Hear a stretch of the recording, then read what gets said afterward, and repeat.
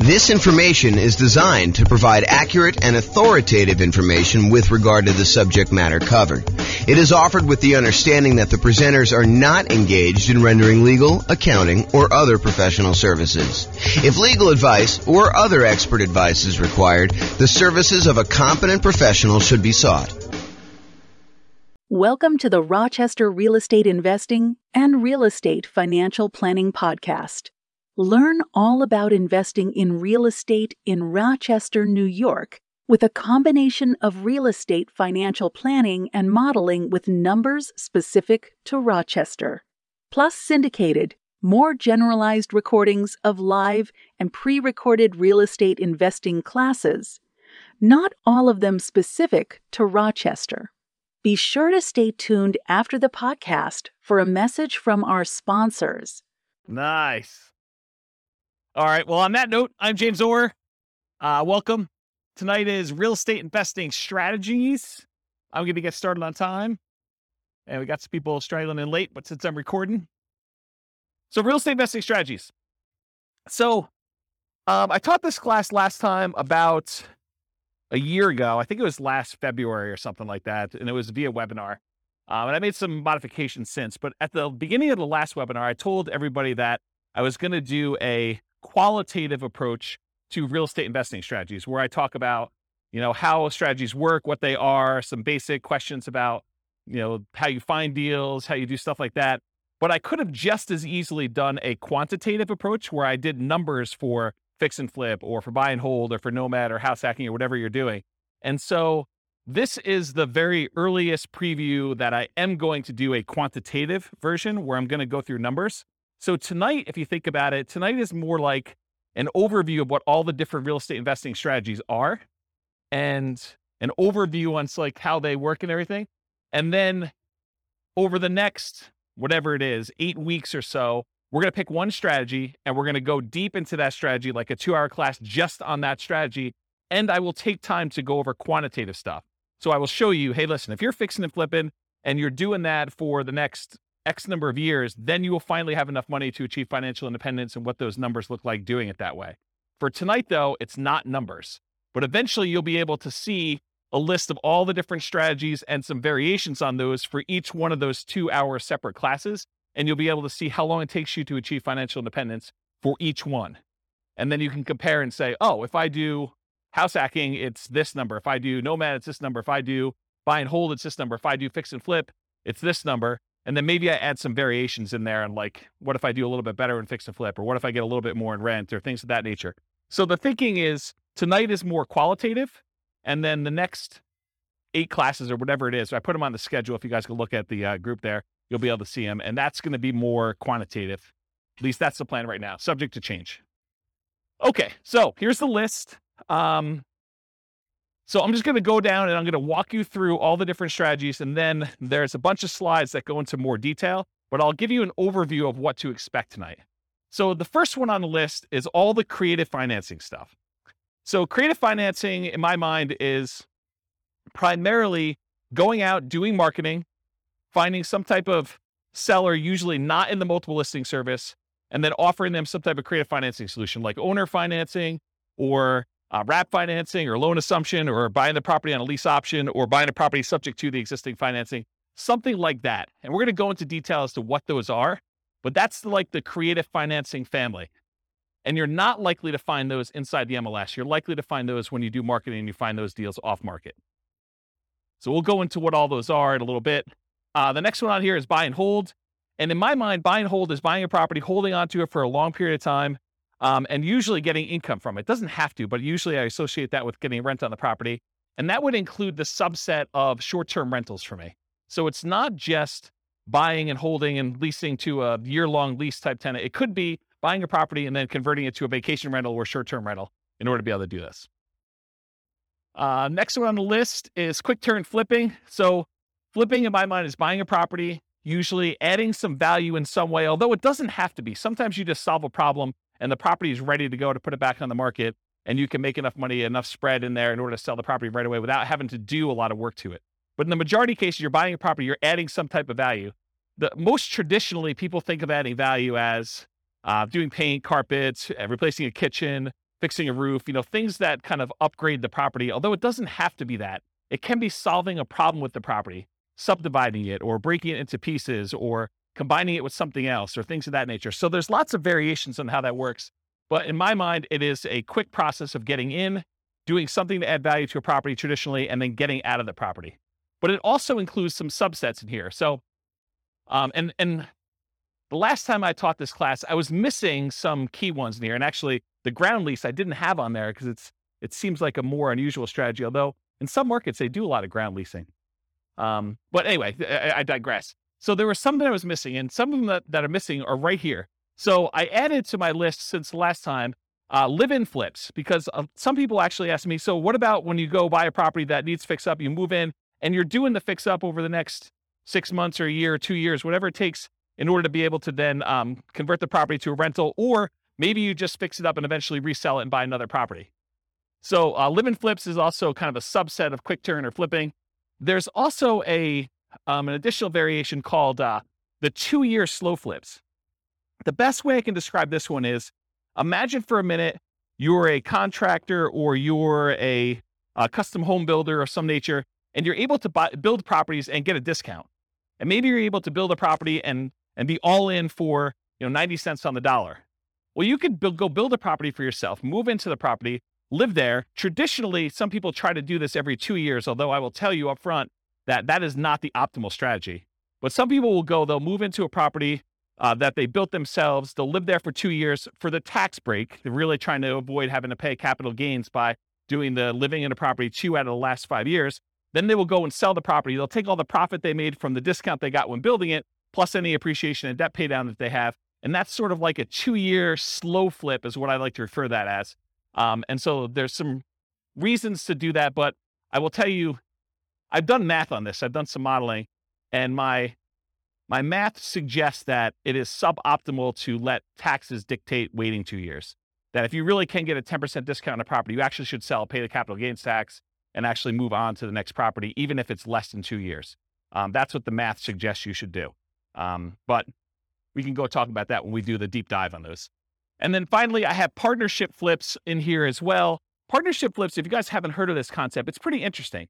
Instead of having to go out and find a deeply discounted property that you're going to buy at a big enough discount to do all your holding costs and to do all the repairs and everything, and then to go resell the property, with a partnership flip, instead you go find a seller who doesn't want to do the work themselves, but they're willing to split the profit with you if you come in and you actually do all the work on the property and then you sell it together.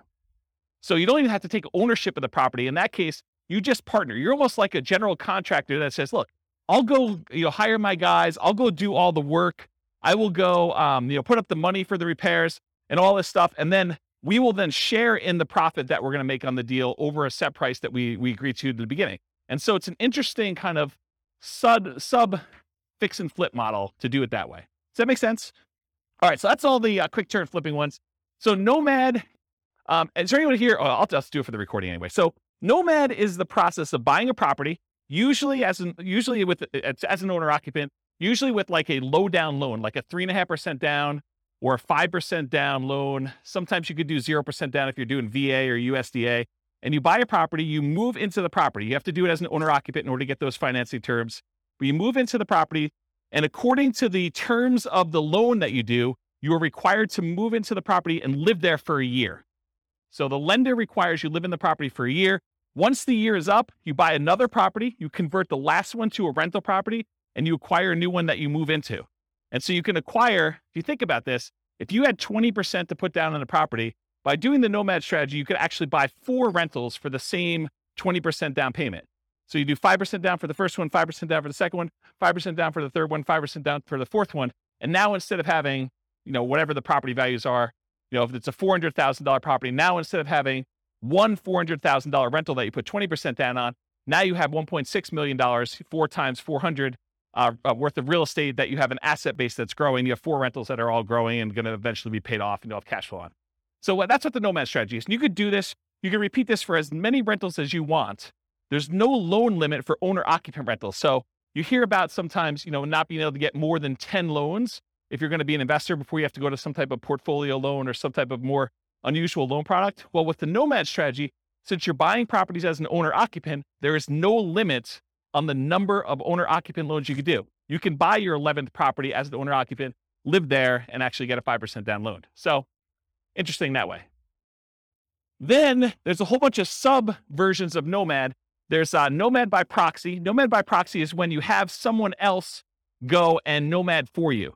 And actually, Dwayne kind of is one of the people that was suggesting we teach a class on this. But the idea is, let's say your grandparents want to move into the area because they want to be near your grandkids.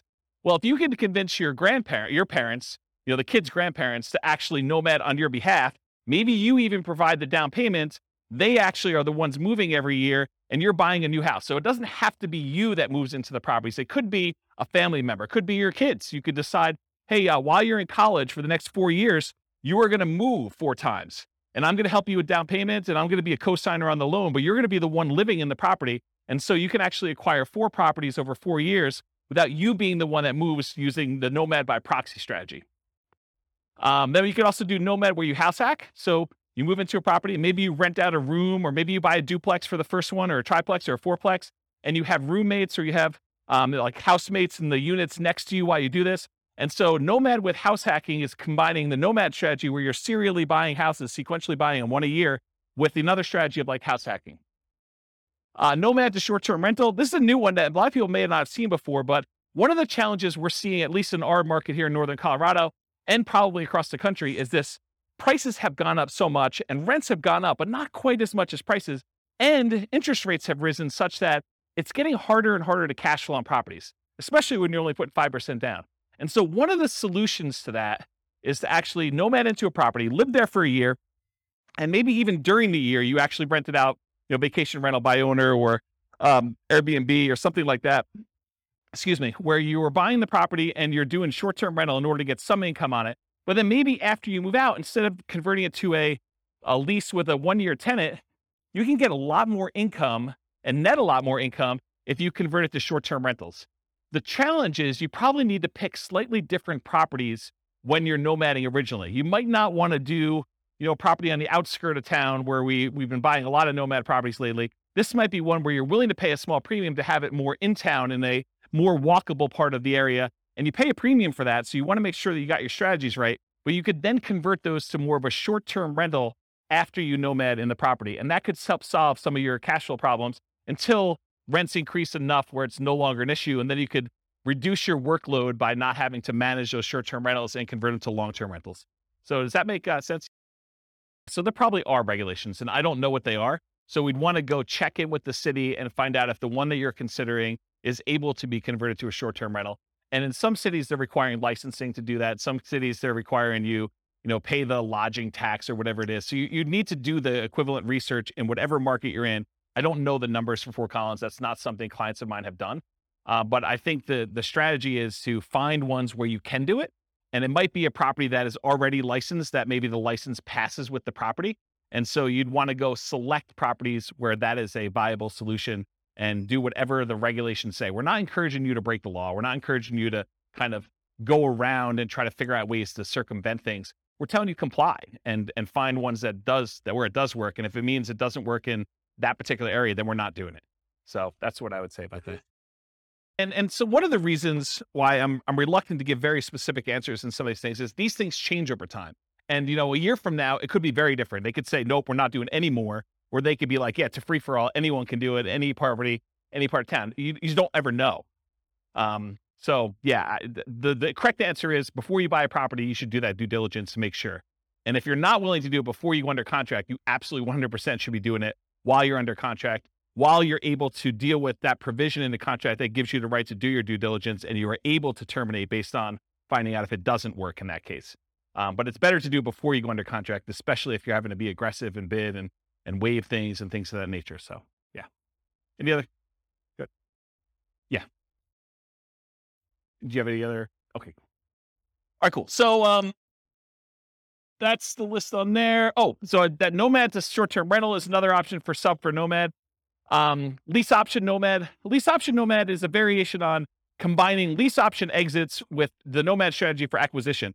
If anyone has ever read the book I published, it's called how to acquire a multi-million-dollar real estate portfolio starting with $3,000, or if you've seen the class with the same title, it's that strategy. It's buying a nomad property, and then once your year is up, instead of actually converting it to just a long-term rental, you decide to do a lease option exit. You find a tenant buyer who wants to move into the property, who wants to buy it from you, and they need a year or 2 or 3 to do whatever they need to do in order to get qualified for the loan and purchase it.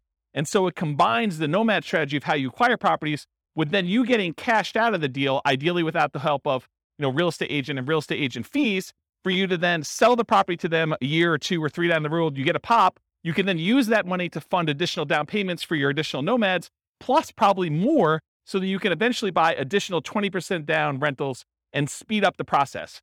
It takes a little while to do it, but over time, you're able to acquire more than one property in a year, which is a limitation traditionally of nomad. And you're able to do this strategy with less money, because you usually get a option fee from the tenant buyer when they come in, which in some cases can be enough to fund your down payment for the next purchase. So that's why you can do it with just one down payment. And then other variations of nomad. There's quite a few different ones. One of the things I'm known for is kind of doing nomads and nomad variations. And so there's a whole bunch of other ones, but those are the big kind of groups. Another real estate investing. And by the way, I run, as you probably can tell, I run a really informal class. So if you have questions, feel free to ask your questions, and we'll get the mic to you and you can ask us. So real estate investing strategies, house hacking. House hacking usually is getting income from a property that you're living in. One of the most common ways to think about this is someone who buys a duplex, a triplex, or a fourplex, where they're living in one of the units and they're renting out the other units. But it could just as easily be you buy a single family home and you rent out 3 other bedrooms where you live in 1 bedroom, or maybe you live in the living room and you rent out the 3 bedrooms, or something like that. So it's really getting extra income from a property that you're living in. That's the house hacking strategy. Next strategies are BRRRR and BRRRR. They're just adding an extra R. So BRRRR stands for buy, rehab, rent, refinance. And the one that has an extra R is adding repeat to the end. So it then becomes buy, rehab, rent, refinance, repeat. And BRRRR is sort of like a variation of fix and flip, where you're not actually selling the property. You're finding a property usually that needs quite a bit of work. You're buying it at a big enough discount where you can go in there, acquire the property, do all the fix up to it, put a tenant in there, and then go and get long-term financing on the property, where you pull out, in an ideal world, all of your money so you have nothing in the deal. In most cases, in a practical sense, most of the time you can go and you can buy a property and leave minimal amount in. And minimal, it's probably going to be in the neighborhood of 5% or so in most markets. Although you can find ones where you leave nothing in the deal, and you can find ones where it's considerably more that you have to leave in the deal in order to do that. So that's what BRRRR is. Wholesaling and wholetailing. I'll start with wholesaling. Wholesaling is usually the process of finding a property, usually off market. It's usually not in the MLS. It's usually off market, where you do advertising, you find a seller, oftentimes a motivated seller. You come to an agreement with the seller, you put the property under contract, and then you go and you take your contract, which now is personal property to you, and you try to sell your rights to that contract to another investor. And that other investor is going to close on the property and actually pay you a fee to become you in the deal and take over your rights in that contract. Okay.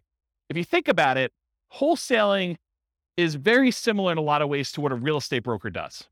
So a real estate broker goes out, they have to find a seller who wants to sell a property. They come to an agreement with that seller over what price they want to be able to sell that property for.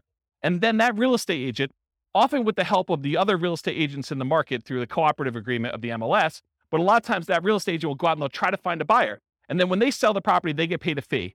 The difference is a real estate wholesaler is actually not representing either party in the transaction. They're acting as a principal, and they're selling their personal rights to the contract to someone else to close on the deal. A real estate broker has obligations to the seller or obligations to the buyer, depending on how their contract is structured. And so they're representing one of the parties in the deal, and they're acting as a middleman, right? They're getting paid a fee to do that.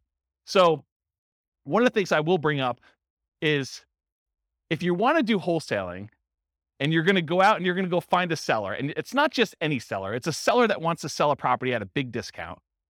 And then you got to go find a buyer.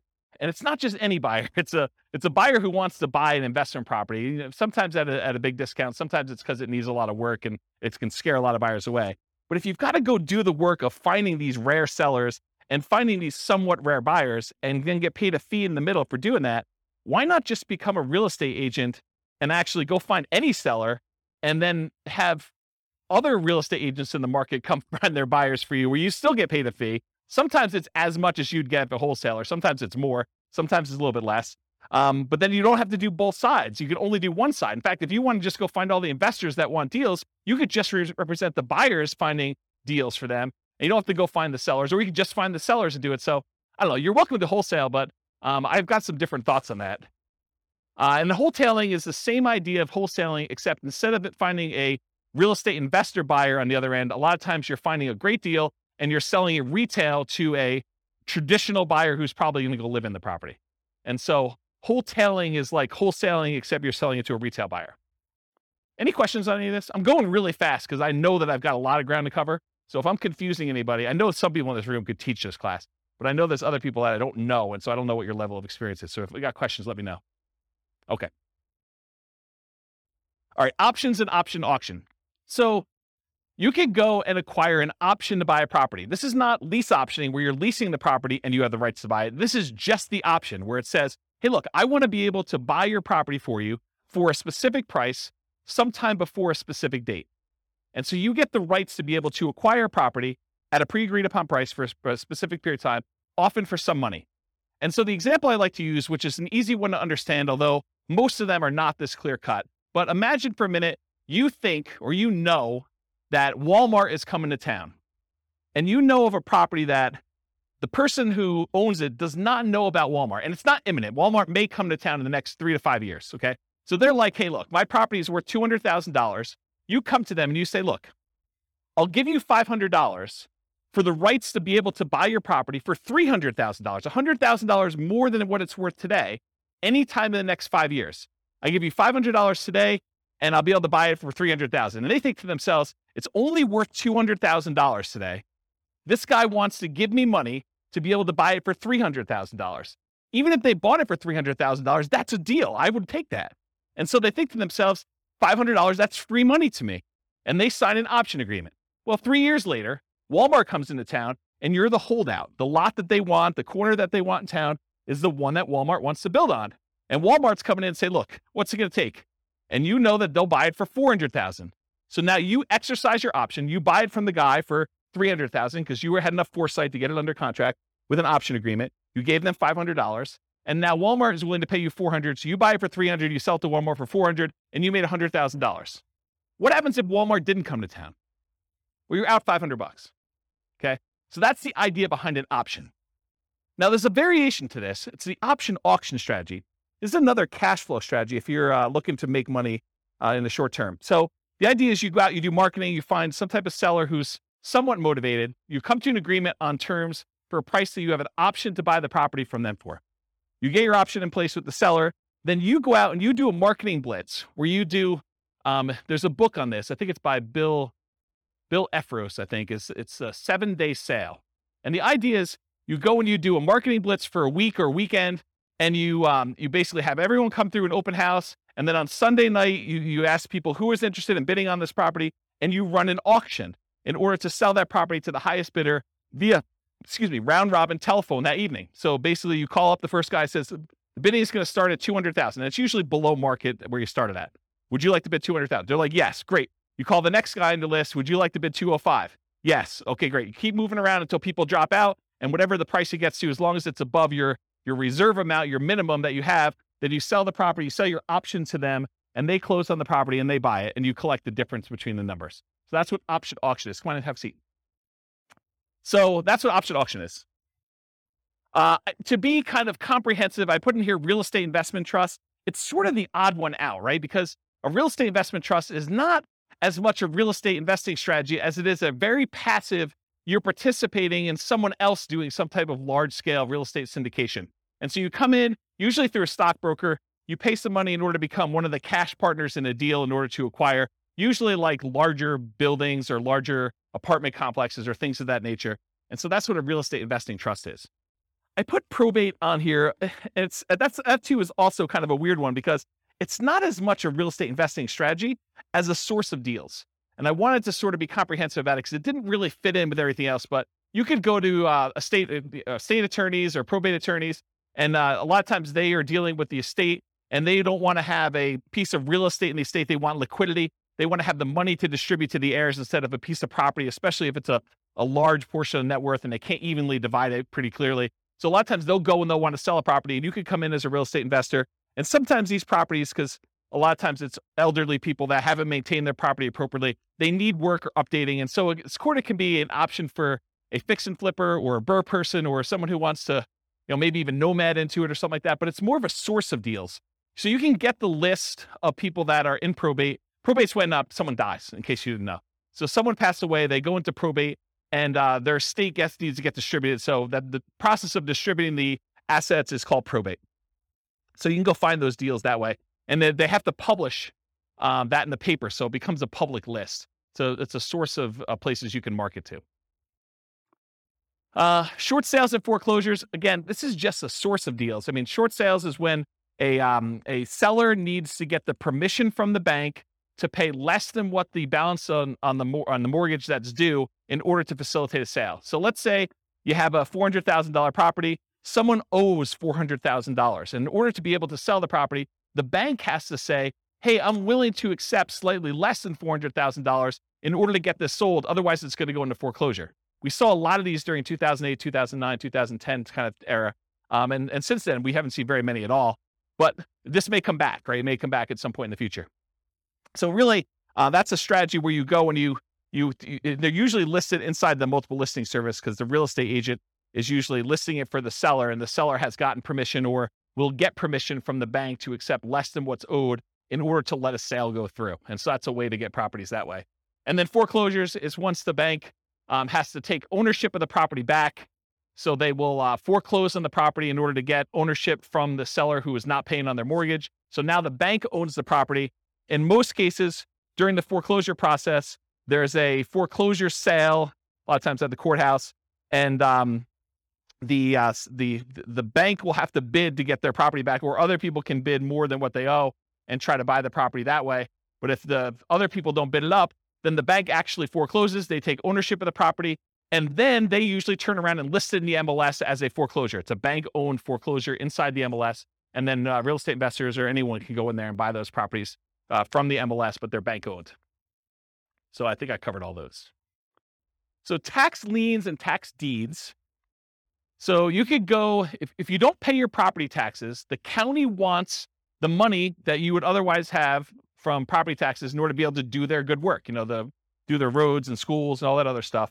So what they often will do is they'll say, hey, if you're an investor, you can come in and you can pay the property taxes on behalf of Johnny Seller or Johnny Homeowner. Johnny Homeowner hasn't paid the property taxes, so you as the investor come in, you pay the taxes on behalf of Johnny Homeowner to the city or the county, and then Johnny Homeowner needs to actually pay you the taxes back plus an interest rate.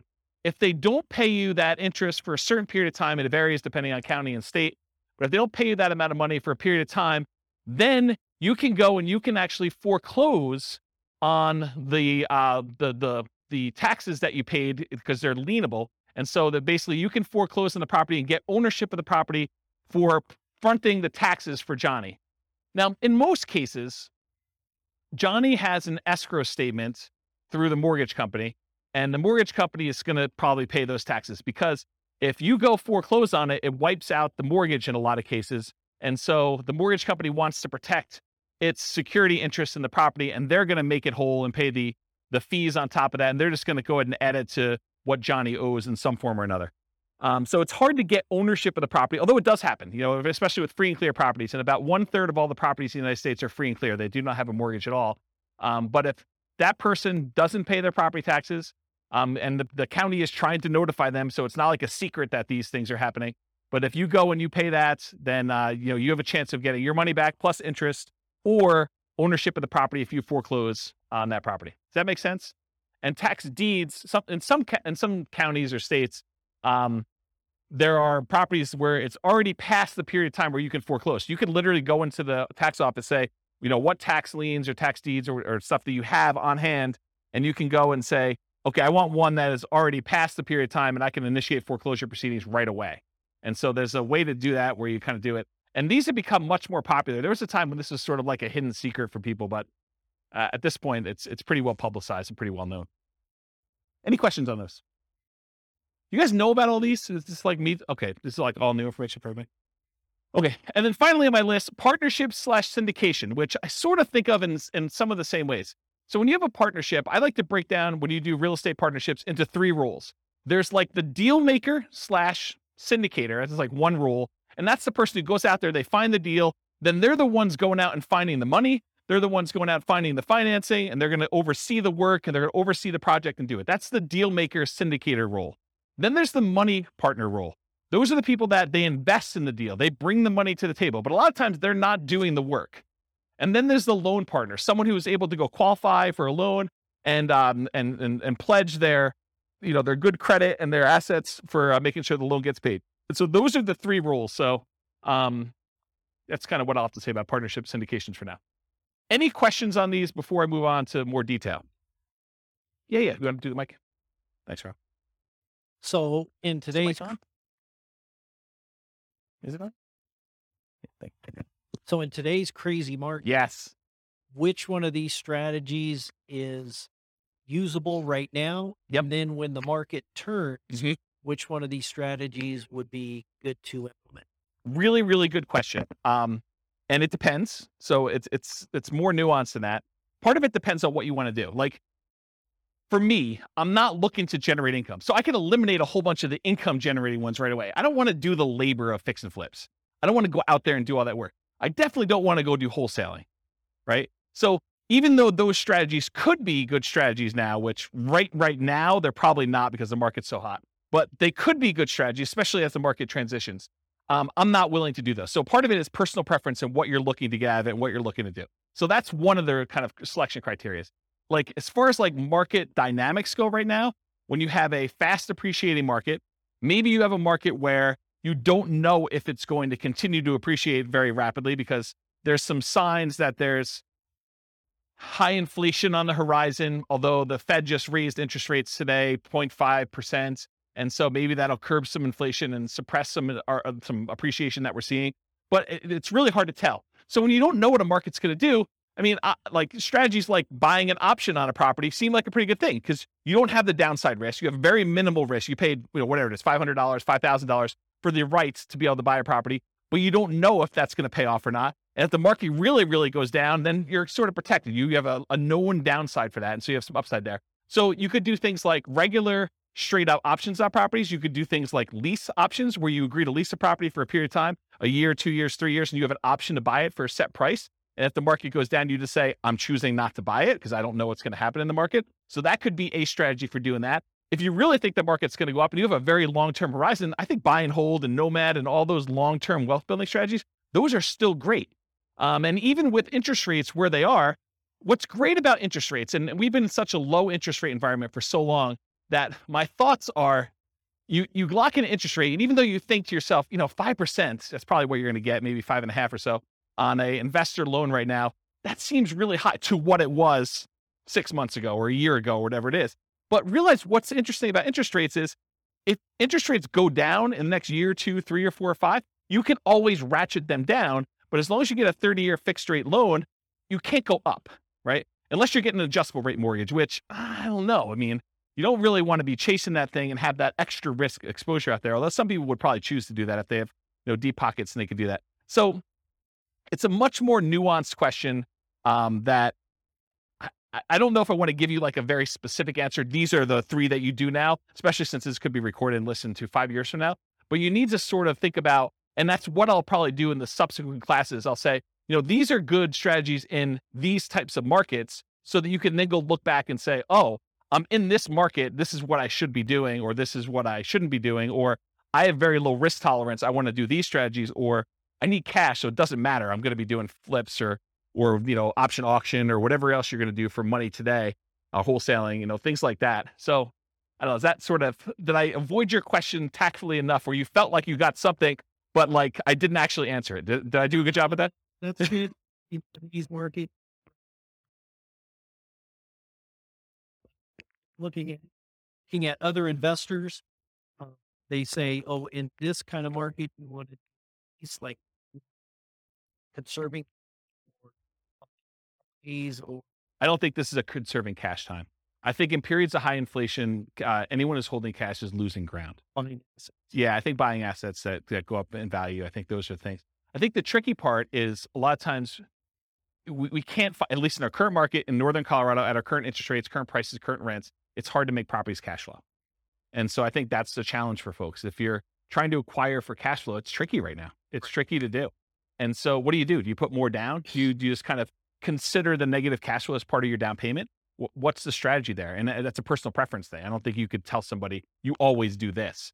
So that's how I would kind of answer that question. Yes, sufficiently vague. Yeah, absolutely. Perfect. Yep. Yeah. All right. You know, James, what I've noticed is a trend that's happening right now is that a lot of us, when we were doing lease options, owner carry, owner financing, that kind of stuff. Right now? We just can't do them right now because the seller really has options, which is sell. Oh, right now, the market's so hot that a seller can basically put it on the market and get above thing. But we're entering a golden age, because the golden age that's coming is all of these really low interest rates, all the options like lease option, wrap financing, subject to, that's coming. We need a softening of the market where now this becomes an option for sellers. Our solutions become options. Is that where you're going with that? Yeah. So what I've seen is a pivot where a lot of people have moved over to master leases in particular, where they're going in on a master lease and attaching it to it. They're creating a performance lease so that no risk at all, essentially being a property manager and keeping 10%. But they're also attaching a right of first refusal and or an option to purchase it in the thing. So I'm seeing a lot of that. And those are exactly the same people who were doing a lot of lease options before. But it's just kind of interesting. They're trying to position themselves for that golden age, which is coming in 2 years' time, right? Yeah, I don't know if it's 2 years, but yes, I think we're coming into a period where, for the last, whatever it's been, 3 years, 4 years, we've seen these extremely low interest rates. And so at some point in the future, the market shifts and sellers start to struggle with being able to sell their properties. Maybe there's a glut of properties that are for sale and not enough buyers. And now investors come in and they add liquidity to the market historically. And so now you could come in and you could find sellers that are in situations where a offer to buy a property subject to, or a wrap financing, or a lease with an option, those become attractive to certain sellers at certain periods of time. And so now you can come in and you could take advantage of the really low interest rates we saw historically last few years, a few years in the future. But that's not here yet, right? And so we're sort of like waiting for a period where the market has shifted enough and you could take advantage of different strategies at different times. So I don't know. That's where I am with that. Hopefully that's helpful. Yep. Okay. Yeah. But like, what would I recommend for clients? I would recommend they look at whatever strategy makes sense for their particular situation. And I think for a lot of folks, Nomad still is the best strategy. It takes very little down payment. It takes relatively small amount of time. It's a really good way to dollar cost average or dollar value average into the market, one per year over time until something shifts. And so for the people that are on limited down payments, it's a great way to get in and acquire properties. For someone who has a lot of assets and they're sort of waiting for the best time to buy with those assets, then buying a property a year with a very small investment in order to acquire that doesn't seem like a bad thing to do with a tiny bit of your asset pool that you're going to deploy. So I like Nomad for that reason. If you're trying to like, hey, I've got $1 million or $2 million or $5 million and I need to place it because I don't like the risks of the stock market right now or whatever else I've got, and I got to put it into real estate, it's a tricky time because it's hard to produce cash flow unless you put a lot more down. You're buying properties all cash or you're putting 25, 30, 35% down, at least in our market. In other markets may be different, right? So it depends on the client and what they're doing. You're a real estate broker. You sort of know this. The thinking is you have to go to the client and find out what they're trying to accomplish and say, these are the options that you can do based on what you're trying to accomplish. This one's not amazing right now, but where else can you do better than, and you tell them what the numbers are for that deal at that time in the market right then, right? So we run numbers with Nomad right now. Cash flow is really negative, right? When you kind of do it in our marketplace, but you look at the overall return, can you beat this? And where can you beat it? Long term. Not even long term. You say in the next year, this is what we expect this Nomad property to do. It's, negative X in cash flow. It's positive X in depreciation. It's, positive X in appreciation and positive X in a down payment. Overall, it's net, whatever, positive or negative. In most cases, it's still going to be net positive, right? It's still going to be a positive return, even with really negative cash flow. So you look at that and you say, can you beat this return somewhere else? Otherwise, let's do one Nomad property. You got to wait a year anyway before you can do the next one. There's no pressure. We can just, if the market changes and we have to shift, not a big deal. You have a property. You could live in it. You could sell it. You convert it to a rental. You could do short-term rental, whatever you want to do with it. Now you've got one asset. Then we decide, we go out 9 months into the future and you reevaluate the kind of playing field at that point. You say, okay, I've got this amount of down payment. This is what the market looks like. This is what interest rates are. This is what rents are. This is what prices are. What can we do? And so I think you then look and you make decisions.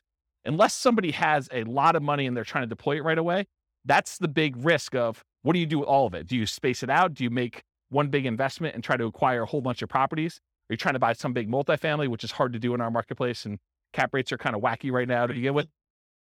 I think so. I think they're slowing down because it's hard to even get deals. The last 6 months in our marketplace, probably longer than that, but the last 6 months in our marketplace, we've seen people bidding on properties where there were 20 offers. And it's hard to do 5% down for Nomad and make up 10% additional in price as a down payment. Now you're at 15% down, right?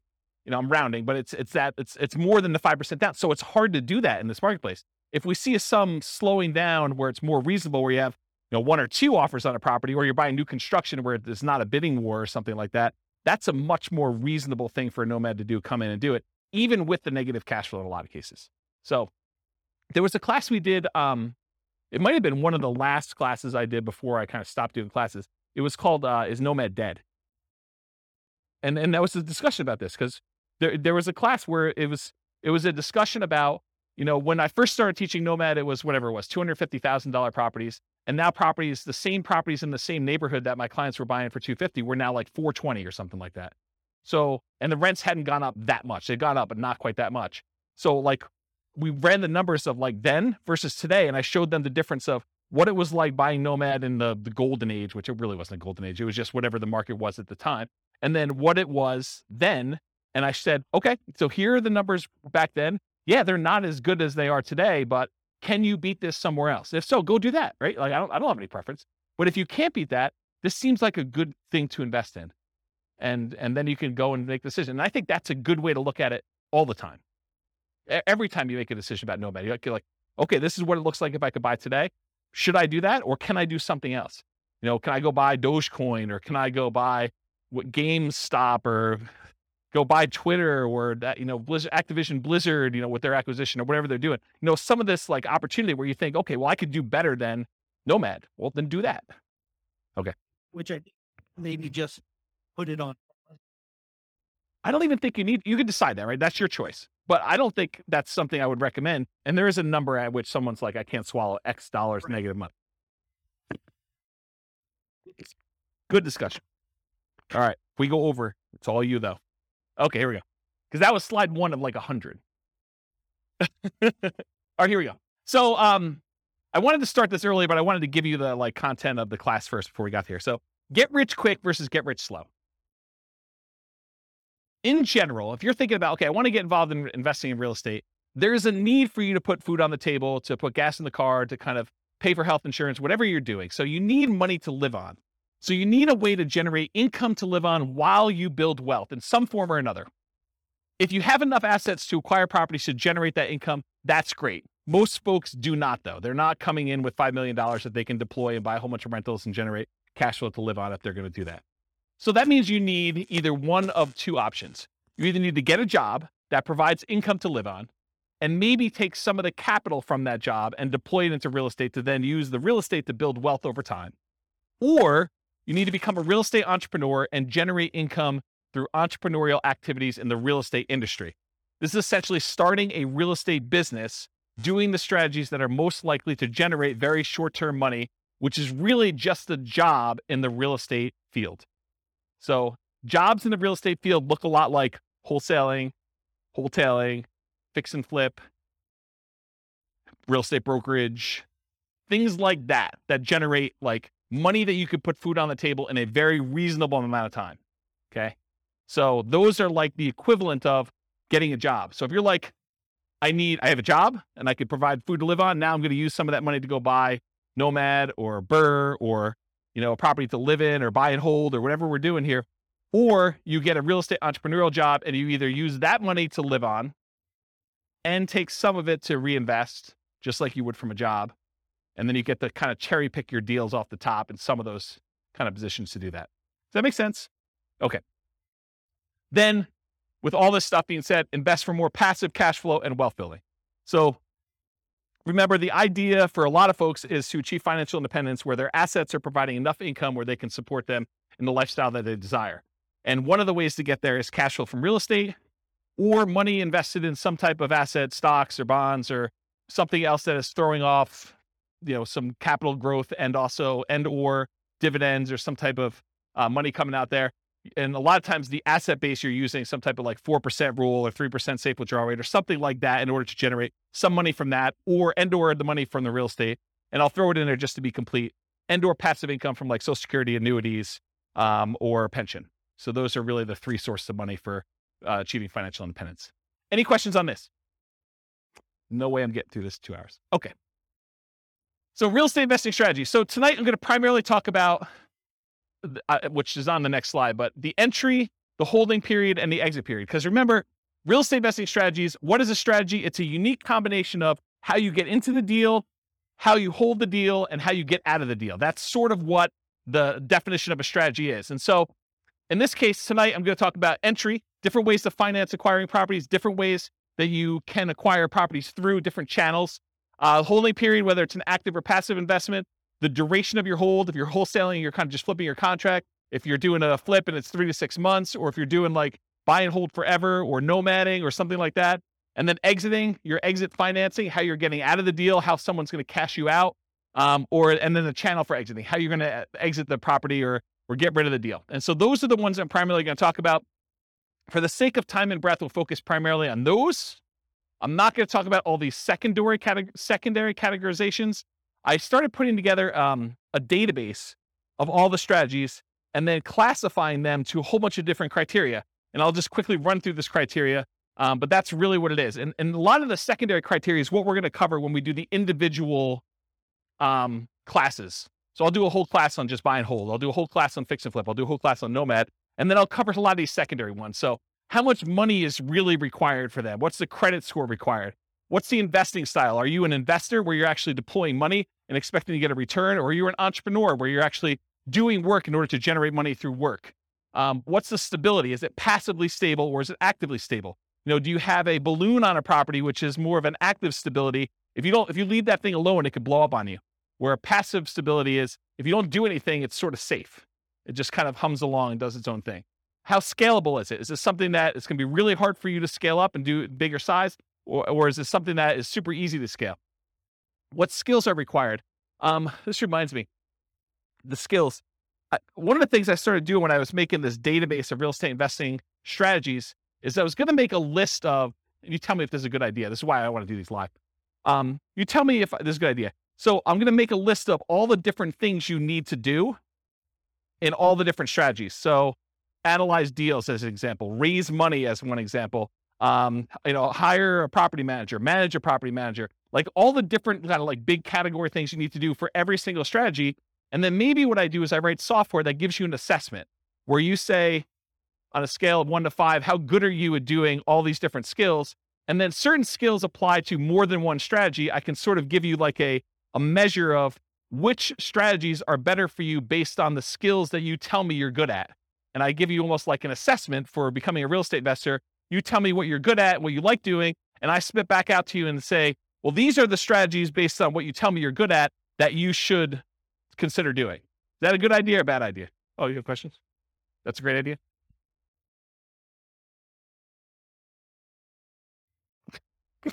You can't wait to talk. No, I think it's good. I Okay. think you also, though, have to put in there, what is their risk tolerance for those? That's probably another one. Right? That's probably another like asset assessment kind of question, right?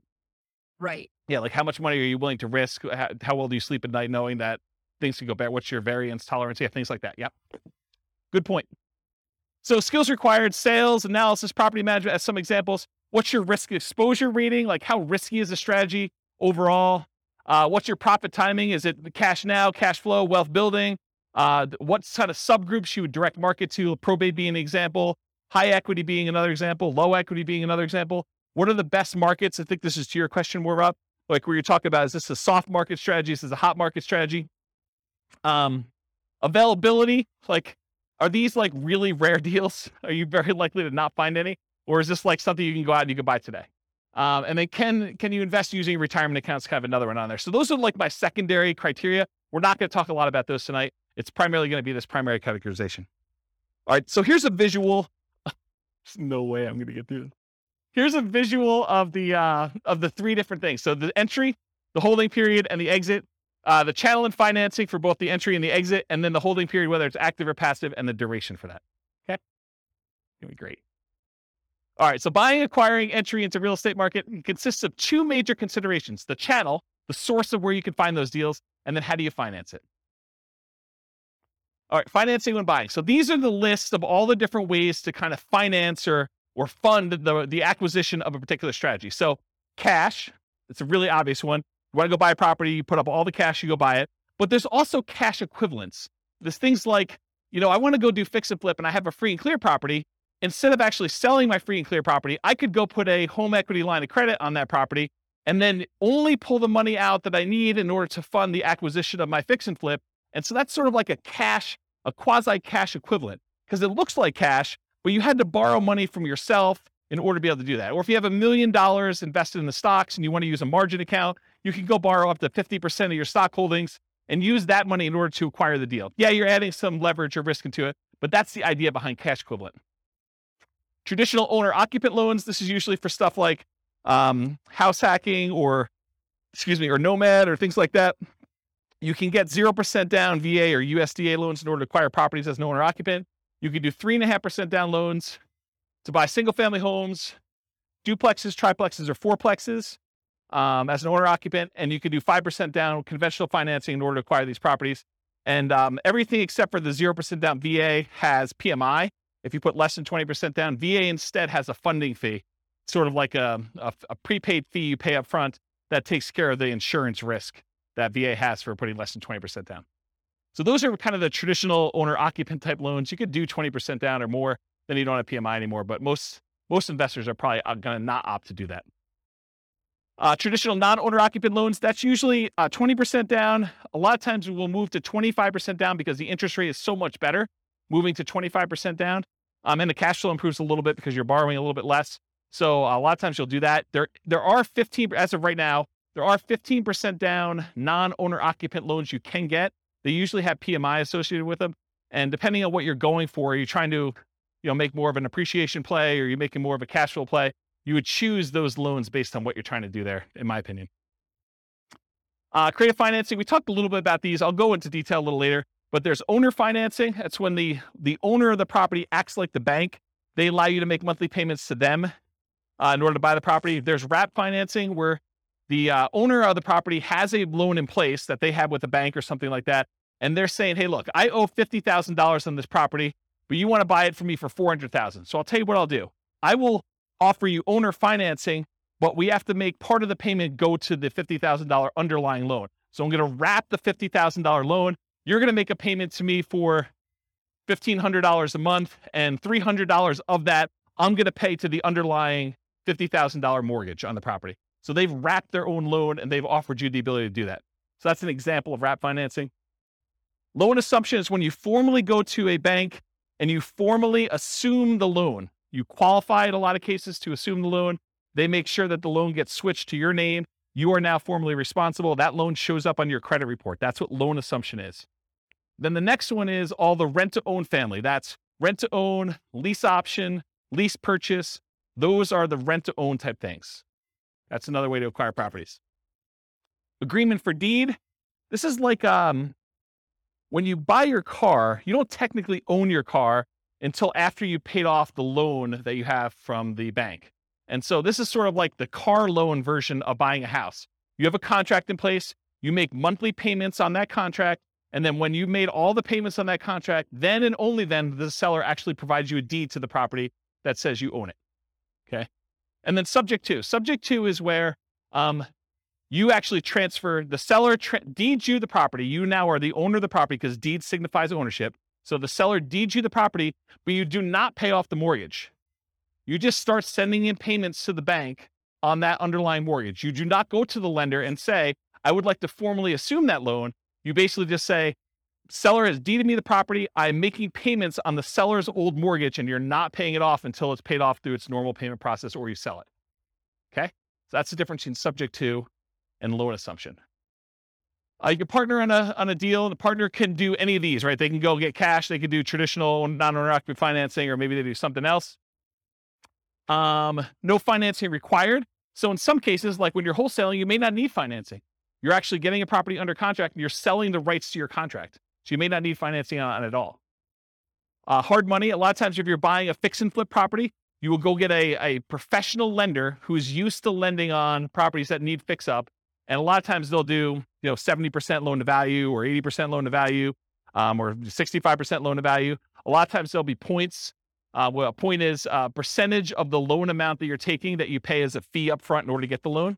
And then there's an interest rate, usually 8, 9, 10, 12, 15, 20%, depending on what the interest rate at the time is and how good you are negotiating and their programs and things of that nature. So that's what hard money is. There's also a version of hard money where if you're wholesaling a deal and for some reason you're unable or unwilling to assign your contract to someone else, you can go and say, I want transactional funding. It's also called dough for a day, where you go to the title company and there's a lender that provides you money in order to close on your deal.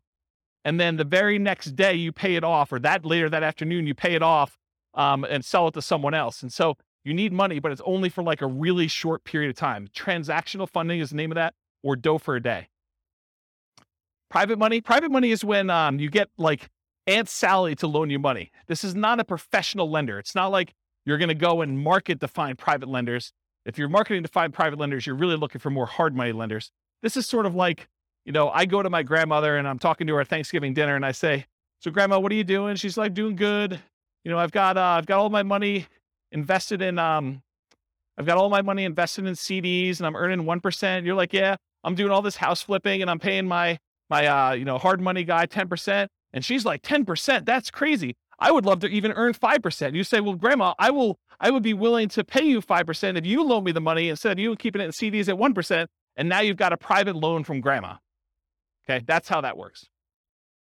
None required. I guess I have that on there twice. Note to self, remove that. Utilize existing seller's ownership. This is like an example with the partnership flip, where you're going and you're partnering with the seller, and then you're coming in, you're going to provide all the repairs and do all the work and bring in the contractors and do that, and then you're going to split the profit. Well, you don't really need financing for that. You're utilizing that the seller already owns the property. Maybe they've got a mortgage on it. They're just going to keep making their mortgage payment, but you don't have to come in with new financing in that case. And then private mortgage insurance, that's needed whenever you put less than 20% down on a property. There'll be private mortgage insurance involved, with the exception of VA loans, which have that funding fee instead. Or Grandma. Grandma doesn't have PMI. Any questions on financing? Sweet. Channels when buying. You'll notice, I'll point it out if you don't, that there's an alligator behind this thing. And the alligator is for a reason. Finding deals is like looking for an alligator in a lot of ways. And I'll explain what I mean.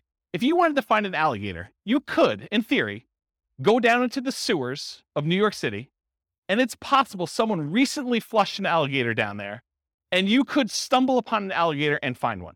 That is definitely a possibility, right? But if you really want to find alligators, you're probably going to Florida. And if you really, really want to find alligators, you're probably going to the Everglades, okay? The same thing is with deals. Could you find a subject to deal, a deal where the seller is willing to deed you the property and you just start making payments on their mortgage? Could you find a subject to deal in the MLS? Could you find an alligator in the sewers of New York City? Yes, it's possible. But if you really want to find a subject to deal, you probably want to go find some type of for sale by owner. And probably, if you really want to do it, and that's like the Florida equivalent, you probably want to actually go and find a for sale by owner that's not already marketing their property and doing the advertising themselves and looking for more of like a retail buyer. You probably want to do some type of marketing to uncover some type of motivated seller of some sort, and then find it where subject to actually makes sense and it's a deal for them. Does that make sense? Do you understand why I use the alligator analogy? Okay. All right, so where can you find deals? You can find them inside the MLS, including, which some people don't believe, you find foreclosures inside the MLS, because that's where banks list them after they've taken them back as foreclosures. You could also find short sales. Short sales are when the seller, where the lender accepts less than what is owed in order to facilitate a sale, and those show up in the MLS. Then you have the whole for sale by owner group. there's actively marketed for sale by owners. This is when a for sale by owner puts a sign in their yard, they put up their ad on Craigslist, they put up their ad on Zillow, and all those other places, and they are trying to actively sell their properties themselves. That's an actively marketed for sale by owner. But then you also have hidden for sale by owners. These are properties that are for sale by the owner. There's no agent involved, but you find these through marketing, sending out direct mail, putting up ads on Google or whatever else you're doing, and making a website, doing networking, telling people, hey, listen, if you ever want to sell your house or you know someone who wants to sell, I'm a buyer, I'm an investor, I'm looking for a property so that I can do work on and flip or whatever you're looking for. So through marketing and networking are the two ways to find non-actively marketed for sale by owners. You can also find deals from wholesalers. So wholesalers are out there usually doing these stuff, hidden for sale by owner stuff, marketing and networking in order to find deals. That's primarily where wholesalers find deals. And so the wholesalers can be the source of those deals. They become the middleman. They almost become like a subset of the multiple listing service, except they're a one-person MLS. They find their own deals, they put them under contract, and then they're trying to sell their contract to someone else. Tax lien or tax lien sales. Auctions. So when a property is delinquent enough, the bank will start the foreclosure process, and then they will have an auction to bid on basically what they owe on the property or what someone else is willing to bid in order to buy the property. And so there's foreclosure auctions. There's also IRS and other government auctions, like a DEA auction. So if a house gets seized for, I don't know, before it was, growing weed, I mean, you could have your house seized. I mean, until it federally becomes legal, technically could be seized by the DEA for that. Or you don't pay your taxes and the IRS decides to seize your property and they offer it on auction. So you can do those types of auctions in order to find some properties. But I remember before I was telling you about like how accessible are deals, like what's the commonality, how available are they? It's a relatively small list, right? I mean, it's not like you've got MLS size number of properties going through IRS sales or DEA sales, right? Makes sense? Russian yachts. There's a whole bunch of Russian yachts for sale right now. Stockbrokers, you can use those to acquire REITs, real estate investment trusts. Syndicators, someone who's going to go and put together a syndication. They're going to buy a big apartment complex and they want to sell their, shares of their syndication to you. And then REO is real estate owned by banks. So in some cases, some banks, they may take back a portfolio of properties and instead of listing them in MLS, they may actually fish it out to their real estate investor clients first. And so any properties owned by the bank, real estate owned, could also be offered directly from the bank in that case. Any questions on this? Sweet. Making up time. All right, so that was the entry stuff. Now we're going to talk about holding. So you have two groups, active or passive, and then duration. So active or passive, you're actively adding value, like doing a fix and flip. And is the property vacant or is it owner occupant? Are you doing like a fix and flip where it's a property that's vacant, you're doing work on it, or is it like a live-in flip that you're doing over the next 6 months or year or 2 years or whatever you're doing? Those are kind of the two ways to think about it. Active income, rent. It may or may not choose to actively do things to add value during this period. It's up to you as to whether or not you want to. And that's receiving rent. That's the active process of receiving rent on a property. Or owner financing, where you actually sell the property and you're collecting money from the property that way. And then passive, whether you're not really directly involved, you've made an investment, like you've invested in a syndication or you invested in a real estate investment trust, and you've just got your money out there. You're not really doing anything at all. Reminder to self, I need to add making hard money loans as sort of like a tangential real estate investing strategy, because I think a lot of investors aspire to become hard money lenders. So I should probably make a note to add that. Duration. Just contract. Are you wholesaling a deal? You're going to go under contract. You're going to sell your contract. The only period of time that you're actually kind of even quasi owning, you don't really own, but you have equity. You have equitable title in the property when you own when you have the contract on it. So that's sort of like just the contract period for wholesaling. Forever. You're going to buy and you're going to hold. You're never selling that thing. Or everything in between. I'm going to hold it for 6 months. I'm going to hold it for a year. I'm going to hold it for 3 years. I'm going to do lease option exit whenever the tenant buyer cashes me out. Whatever that is for you. Any questions on holding? Am I going too fast? I feel like I'm like flying. I feel like, what's that guy in the Top Gun movies where he's doing his jets thing? All right, pause for beverage. Not a lot of notes, huh? Nothing I told you is new, huh? All right, financing when selling. Traditional financing, you'll notice there's some on here that are like, that were in the other one that are not out when you sell because you're not really using those. Although it's possible, I guess someone could come in and do, private loan or whatever it is. Yeah. So traditional financing when selling, cash, it looks like cash to you. That's what my cash note is. So if someone comes in with a loan, it doesn't matter if they got a traditional loan. The title company is going to give you a check. It's going to look like cash. Owner-occupant, non-owner-occupant loans, the buyers and or family and or partners, hard and private money, those coming in, and then all the different creative financing things, depending on how you're exiting. If you're doing like a more entrepreneurial approach where you're out there finding lease option properties and then you're turning around, you're offering the property on a lease option to a tenant buyer, that's sort of like sandwich lease optioning. So this could be an exit strategy for you. It's using kind of like the rent to own and others, lease option exit, but all the owner financing, wrap financing, loan assumption, rent to own, agreement for deed, and subject to, those are other ways to exit the property. Okay. Channels when selling, you can hold it forever, so you don't ever sell it at all. You can sell through others. For example, multiple listing service, real estate brokers, or wholesalers. If you want to be the person that provides the deal, the wholesaler, you can do that. For sale by owner, where you do the marketing yourself, you either actively market it, put it on Zillow, put it on Craigslist, put the sign in the yard, go door to door. You could be a hidden for sale by owner where you don't even know that your property is for sale. Someone comes to you and they want to buy it. You have an unsolicited offer. You could be out networking. Someone says to you, I really need a property in XYZ neighborhood. You're like, I happen to own a property there. Are you interested in selling it to me? Are you interested in buying it from me? Sure am. You can offer it at rent to own. You can do lease options, exits to people. You can offer rent to own properties. You could decide to do that auction strategy. Like when we did that option auction, you get the option on the property and then you auction it off to someone else. If you're getting rid of your real estate investment trust, you can go to a stockbroker, get rid of it that way. In some cases, when you're partnering with other people, your partner's going to come in and they're going to buy you out. They're going to say, you're like, I want to get out of the deal, or they're going to tell you you are getting out of the deal, and the partner's going to come in and buy you out in that way. And this is ignoring losses like natural disasters, lawsuits, bankruptcy, foreclosure, divorce, right? Those are ways you could also lose your property. You could exit, but I'm not planning on those, although they do exist. Any questions on selling? Making up ground. All right, good. All right, so here are the 6 types of creative financing. I've been kind of telling you all night that I'm going to get to these. I'm finally getting to them, although I have sort of told you about them at some point. So I guess I probably should put this earlier. So here are the 6. We've already talked about what they are. There's a slide for each, so I'm going to go through them. All right, here's a warning. So how many people in here are interested in doing these creative financing type deals? Owner financing, wrap financing, lease option, subject to, just one person? Oh, okay. All right, so if you're going to do these, this class is not enough information for you to do them, okay? Any course you buy online is not enough information for you to do that. You absolutely, 100%, should do a consultation with an attorney in the market you plan on doing the deals and make sure you have the correct paperwork, the correct way to structure the deal so that you don't get in trouble, okay? There's a slide on this coming up, but this is like you're given great power, which with it comes great responsibility. You could really screw somebody over with this. And you could screw them over like unintentionally. You just structure it wrong and you don't realize it, and then something happens to you and it's bad, okay?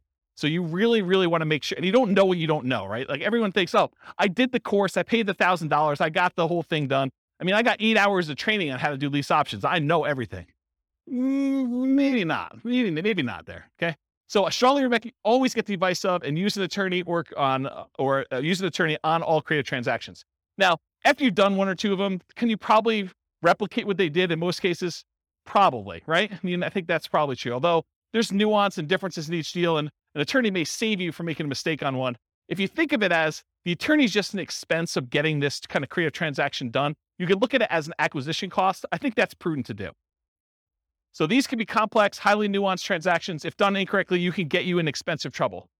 Whatever it is, $1,000 or $2,000 you pay for an attorney to do it right could save you $500,000 later.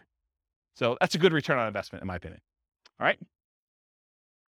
It has to be win-win or no deal. So with great power comes great responsibility. It's from one of the Spider-Man movies. I forget which, but I think that's an appropriate thing to say here. Yes, you probably could structure deals that are not win where you take advantage of people, especially people in sort of like rough situations where they've got things going on, where they're motivated to sell a property for whatever reason. They may not be thinking clearly. They may be in a position where if you were unscrupulous, you could take advantage of them. And for all of you that are local, if I hear about you doing something unscrupulous, if I hear you took advantage of somebody, I will do everything in my power to ruin your business. I'll just tell you straight up, okay? You'll be removed from this group because I don't want someone looking up your name and saying, oh, so-and-so is part of that investor club. They must have learned how to do this crazy, stupid stuff from there. and I'm going to go ahead and assume that James taught it to him and all that stuff. So our community is small enough that you will be removed from the group, but it will not end there. If I find out that you did something unscrupulous, I will go out of my way to say, do not do business with so-and-so. And it will get ugly. So I'm just telling you up front, don't do it. Okay. You'll be banned from meetings. You'll be removed from a member. I banned, I think it's 13 people at this point from the group, in case you're wondering. You should only do deals that are win-win for all involved. It should be win-win or no deal at all. Does anyone have any questions on that? This is your chance to ask me. Yeah, exactly. All right. No questions? Wow, it got really silent in here. Like, you guys are like, holy crap. I mean, you got to understand, you guys don't pay for these, right? So there's zero incentive for me to keep you around. You guys understand that, right? Like, I'm like, this is sort of like, you're coming here for free. If you're going to do like bad stuff, I don't want you here. And I'm not losing any money by having you not be here. Right? You get that. And in fact, you could hurt me. So there you go. All right. Now that I've kind of gone down that dark hole, what are the benefits of financing? Why would you want to consider doing these types of deals? So little or no down payment required. If you're trying to buy a property with a lease option, it's not like you need to come up with 5% down or 20% down in order to do those types of deals usually. Although it's completely negotiable. It's typically the same benefit as Nomad, except you don't need to move in. With Nomad, we're able to buy a property with 0% down, 3.5% down, 5% down. So a lot of times you can acquire these creative financing deals with similar down payment sizes, except there's no requirement for you to move into the property and live there. So it's great in that way. A traditional down payment, usually 20 to 25%. You can do it with less in some circumstances with that 15% thing. If you're doing more traditional, like non-owner occupant financing. It's possible to buy without bank qualifying. So you don't have to go to a bank and get qualified. You can buy with credit blemishes. If you recently had a bankruptcy or foreclosure or short sale, you should probably be in a good financial position before you start making payments on someone else's loan or telling them that you can perform, because you don't want to be in a situation where you file bankruptcy and you're heading there again and you tell a seller, I could take care of your $2,000 a month payment and I'm good for it. I don't think that's a good idea. So you can buy them with bankruptcy, foreclosure, or short sales, because a lot of times the seller is not going to say to you, hey, I want to pull your credit report. I want to do a full credit check on you. I want to see like all your financials. A lot of times they're allowing you to buy properties without a lot of that background done. Although they can require it, it's a negotiation. You can buy without income qualification. So if you go to a bank, you get traditional financing, they're going to pull everything and do income qualification on you. With a lot of sellers, they're not. You should always disclose material facts. If you're unable to perform, you should not be buying these properties. You should be telling sellers that, this is my situation. And even if it means the deal is going to die, you should disclose that to them. Put them in touch with someone else who could do the deal or partner with someone else who can do the deal. You should always disclose that. Another advantage of doing creative financing, though, is you could buy an LLC or another entity up front. And a lot of times, if you're buying a property through the MLS with traditional financing, you're going to buy in your name. And then after that, you could, if you wanted to, talk to an attorney as to why or why not you may want to do this, but you could move it from your name to an LLC. Some people believe that would trigger the due on sale clause, which gives the lender the right, they're not obligated to, but it gives them the right to actually foreclose on the property or accelerate the loan technically, and then usually foreclosure is the next option. But that's a thing that could happen if you do it. When you're doing it this way, provided the loan doesn't have an underlying due on sale or due on transfer clause, which most of them probably will, unless you're doing owner financing. But if you're actually doing it where you're wrapping a loan or you're buying subject to or doing something like that, you could buy an LLC, but it probably will still trigger that acceleration clause in the mortgage documents. One of the benefits of creative financing, it's amplified return on investments. So some would say improved, but it could be the other way. So if you're putting less into the deal, but you're still getting the same appreciation dollar amount benefit or the same debt pay down benefit or the same depreciation benefit, then your returns are amplified because you have less in the deal. And you could walk away. If things really, really got ugly, you could walk away from properties and do stuff. So see my warning the dangers and risks of real estate investing class. Well, if you're doing a lease option, you don't have to exercise your option. You could walk away in that case. Okay. I guess more continued benefits, self-directed IRA or self-directed 401k. In a lot of cases for doing those types of loans, you need to put down 30%, 35% in order to get those loans done. Sometimes even more. So if you're buying a property and you're doing it outside the MLS, you're doing creative financing, you can acquire properties with these self-directed products without having to put 30 or 35% down, which is a huge benefit. You can do partnerships without a credit partner. Remember the 3 roles of credit partners, 3 roles of partnerships. There's the deal maker, there's the credit partner who does the loans, then the cash partner. So you don't need the credit partner anymore if you're coming in and you're taking over a loan, or you're doing lease option, or you're doing owner financing. You don't need that person anymore. Could allow you to buy a property while waiting to qualify for more traditional purchase. So if you're in a situation where you had a bankruptcy and it's about to go away in a year, kind of roll off your credit report, and you're going to go buy a house then, well, this could be a way to jumpstart that. You could buy a property before that technically rolls off. You're fully recovered financially, but it's still on your record. Or maybe you need to increase your income for another year, or maybe you've got great income now, but you need 2 years of tax returns to do something like that. And most of the time when you do creative financing, you're using some type of creative financing exit. You're buying a property with a lease option, and then you're selling it on a lease option to a tenant buyer within a year or 2 or 3 or 4 down the road. And so by doing that, a lot of times you avoid some of these big capital expense hits that you'd experience if you had the property for any prolonged period of time. The nature of the strategies you employ of getting in and getting out of a deal would eliminate some of those capital expense things on there. Does that make sense? Okay. All right, so here are the downsides, why you might not want to do these types of deals. It's a limited selection of properties, and I cannot overstate this enough. The number of deals you can buy creatively, that you can buy subject to, that you can buy on a lease option, that you can buy with owner financing, is very, very, very, very small compared to the number of properties you have a selection of from the MLS. So what tends to happen is you do all this marketing, you find deals where the seller is motivated enough to do a lease option or a subject to or wrap financing or some other type of creative deal. A lot of times there's something a little bit wacky about that property. If it was a regular property that you had to come up with 20% or 25% down to buy, a lot of times you wouldn't buy that. The only reason it's attractive to you is because it's creative financing. And you're like, man, I'm not sure I even want this property. I think that happens a lot. And so you need to make a decision as to whether you're going to spend a lot more on marketing and have a lot less deal flow, or if you're willing to take on kind of like, I don't know, instead of like an A-class property or an A-plus type property, maybe, and this is not like the A-class property where it's like good neighborhood. It's like, I'm sort of just grading them as overall investment, right? It's not like an A investment. It's more like a C minus. Yeah, I mean, so a lot of times it's that. Occasionally you'll come across something amazing.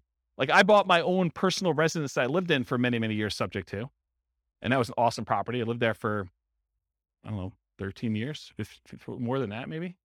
So a long time, but it was exceptional. It wasn't like that was what was coming down the pipeline every day. Okay. So buying traditionally, when you go and you're like, hey, look, I'm going to Nomad. One of the great things about Nomad is this low down payment, but you have the selection of the entire MLS. You get like wide choice. And in a market where you're not competing against 30 other offers, you have a good chance of buying a property, right? The one you want. So buying traditionally allows you to look at the best properties from the largest selection. Another way to think about this limited selection thing, I'm going to pause on this for a second and harp on it because it's important, because you may be getting creative deals where the price to rent ratio is not ideal, right?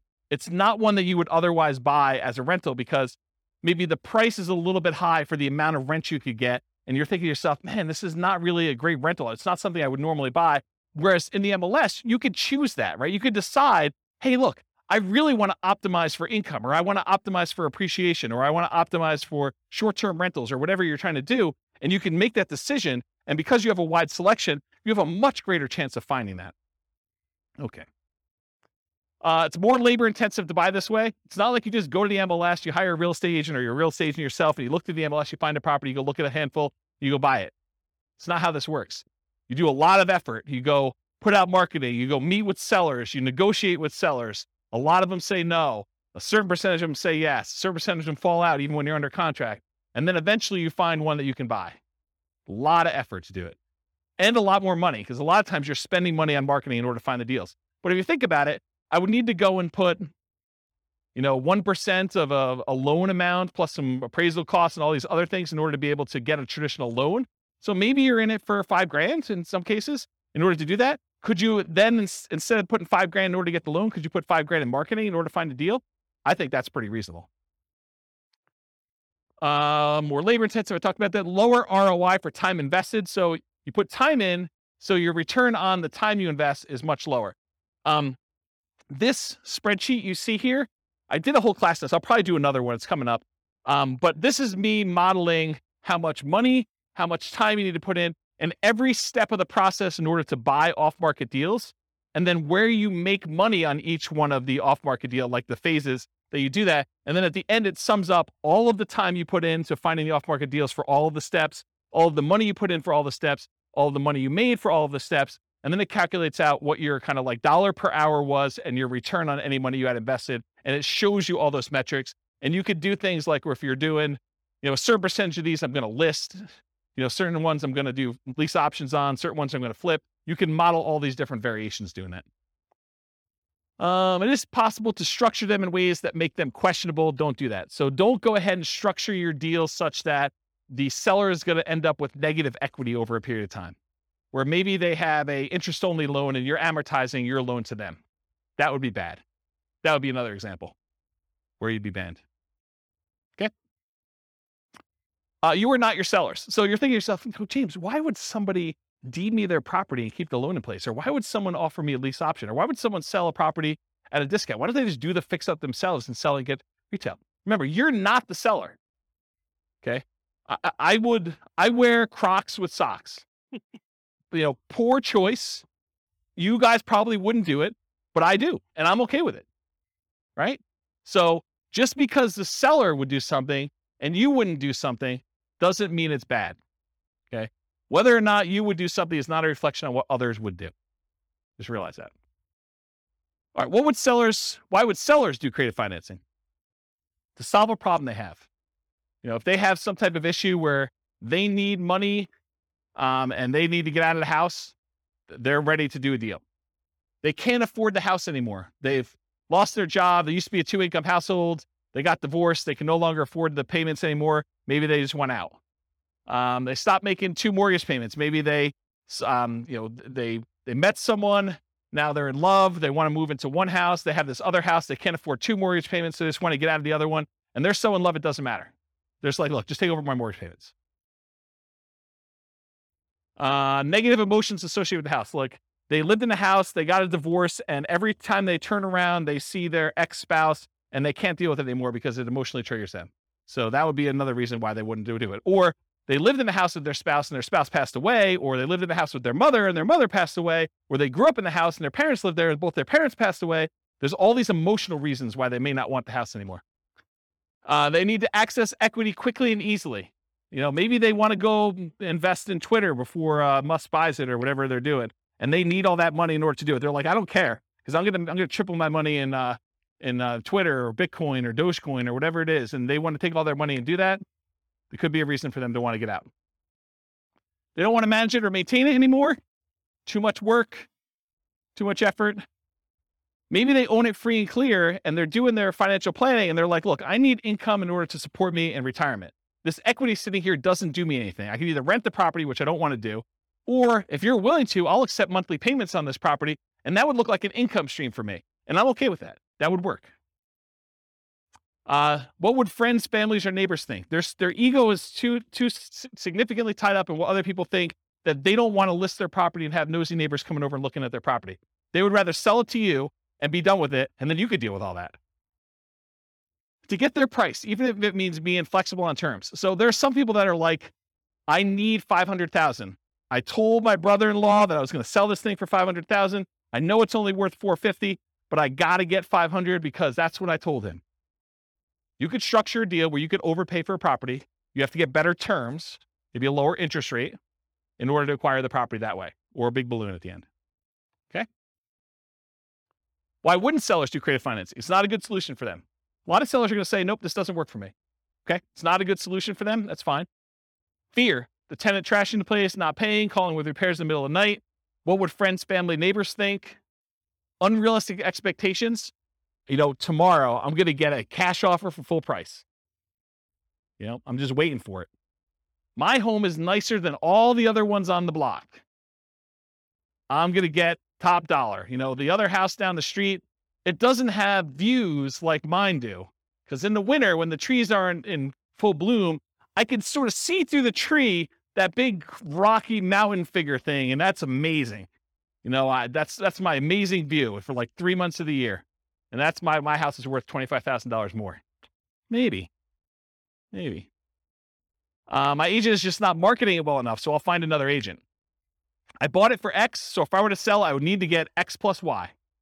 Just some arbitrary math they've done in their head. I want 20% down, or I want 20% or more down. So maybe they're like unrealistic in what you are offering in terms of down payment. I put 20% down when I bought it, so you need to give me 20% down. That's how it always works. They need to, or are willing to wait for more traditional loan or cash transactions. It's another reason why they wouldn't do creative finance. Any questions on those? Sweet. All right, so these are the different ones we're going to cover owner financing first. Owner financing, what is it? Seller acts like the bank. The property must be free and clear. They cannot have a mortgage on it for it to be owner financing. What if they have a loan on it? It's a different type of strategy. It's probably either subject to or wrap financing in that case. You purchase the property. You and the seller agree on terms, the interest rate, the duration, the amount of the loan, the purchase price, if there are any payments on it, the balloon, and the amortization. The note and deed of trust, or mortgage in some markets, for the benefit of the seller. So this is what secures the property, secures your loan with the property. So in case you do not make the payments, the lender, in this case the owner, can actually get the property back. You are the owner in this case. If you don't pay, the seller can foreclose. Now I don't have time to cover this, but there are some advanced strategies. I'll cover this when we do the creative financing things. Just remind me, or I hope I'll remind myself.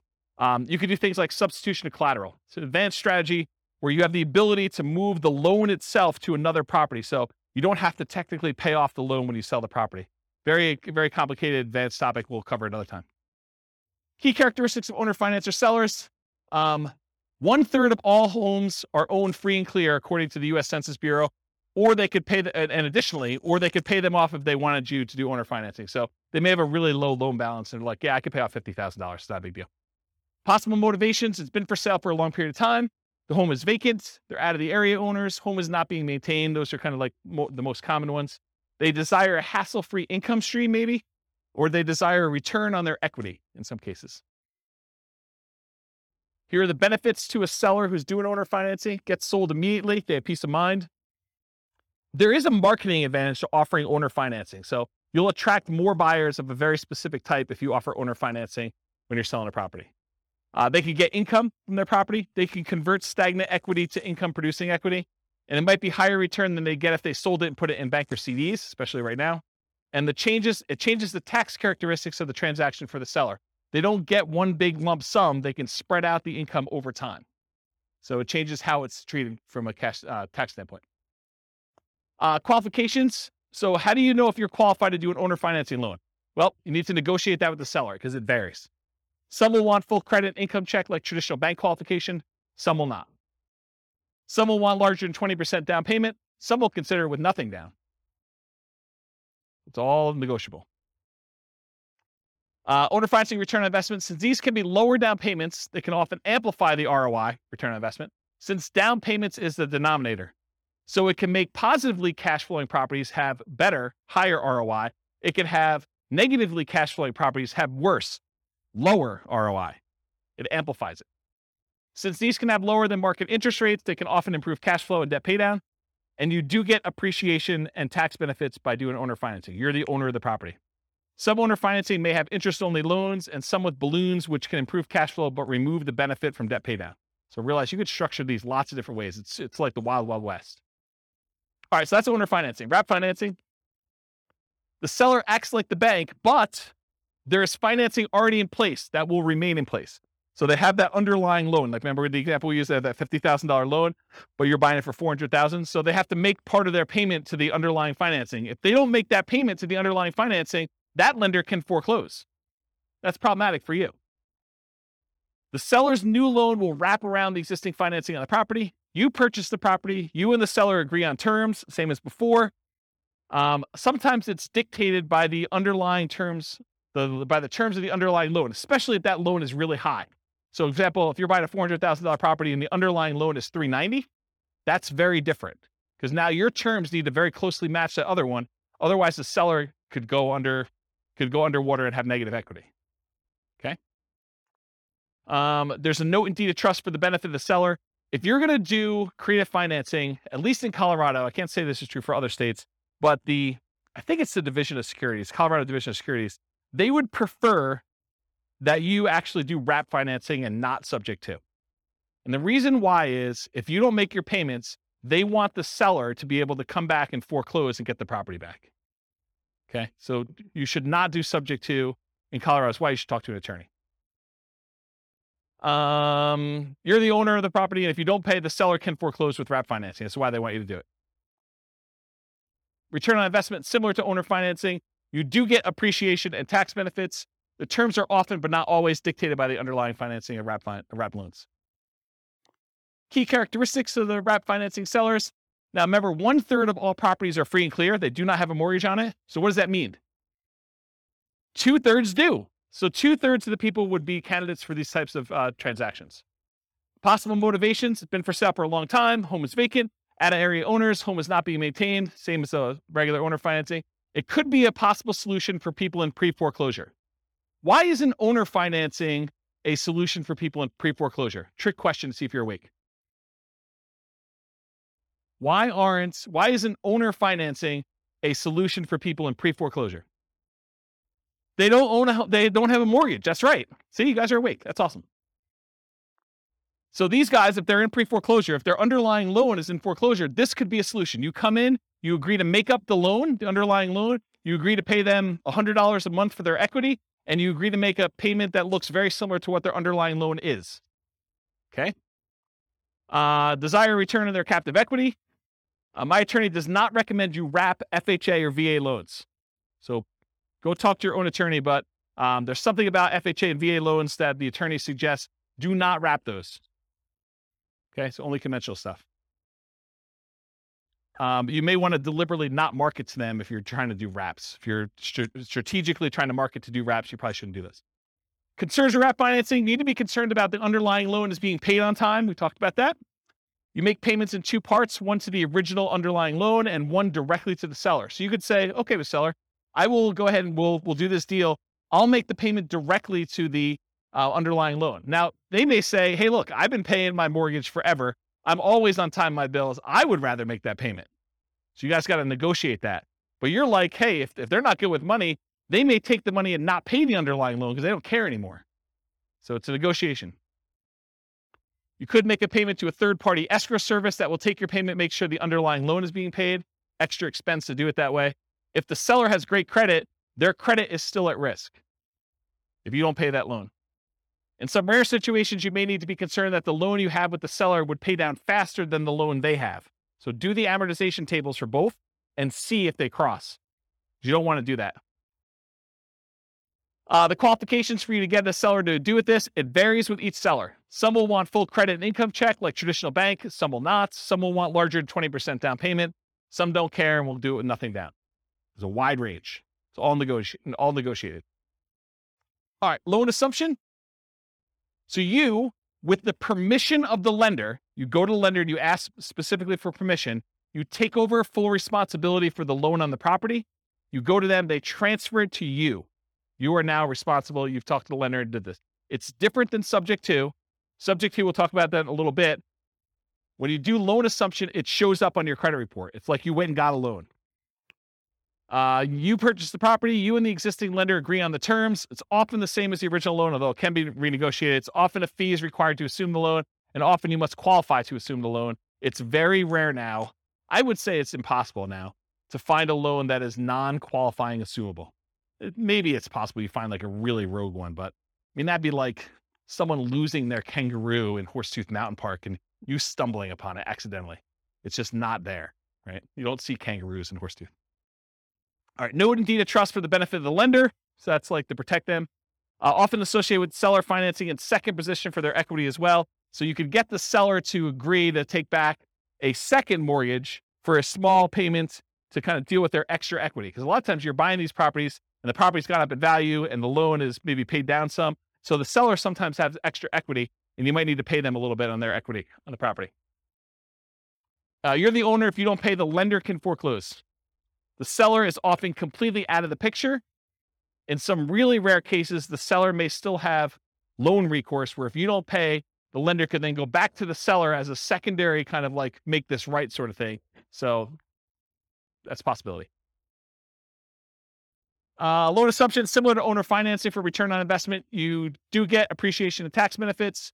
You're formally assuming the terms of the loan that you are assuming.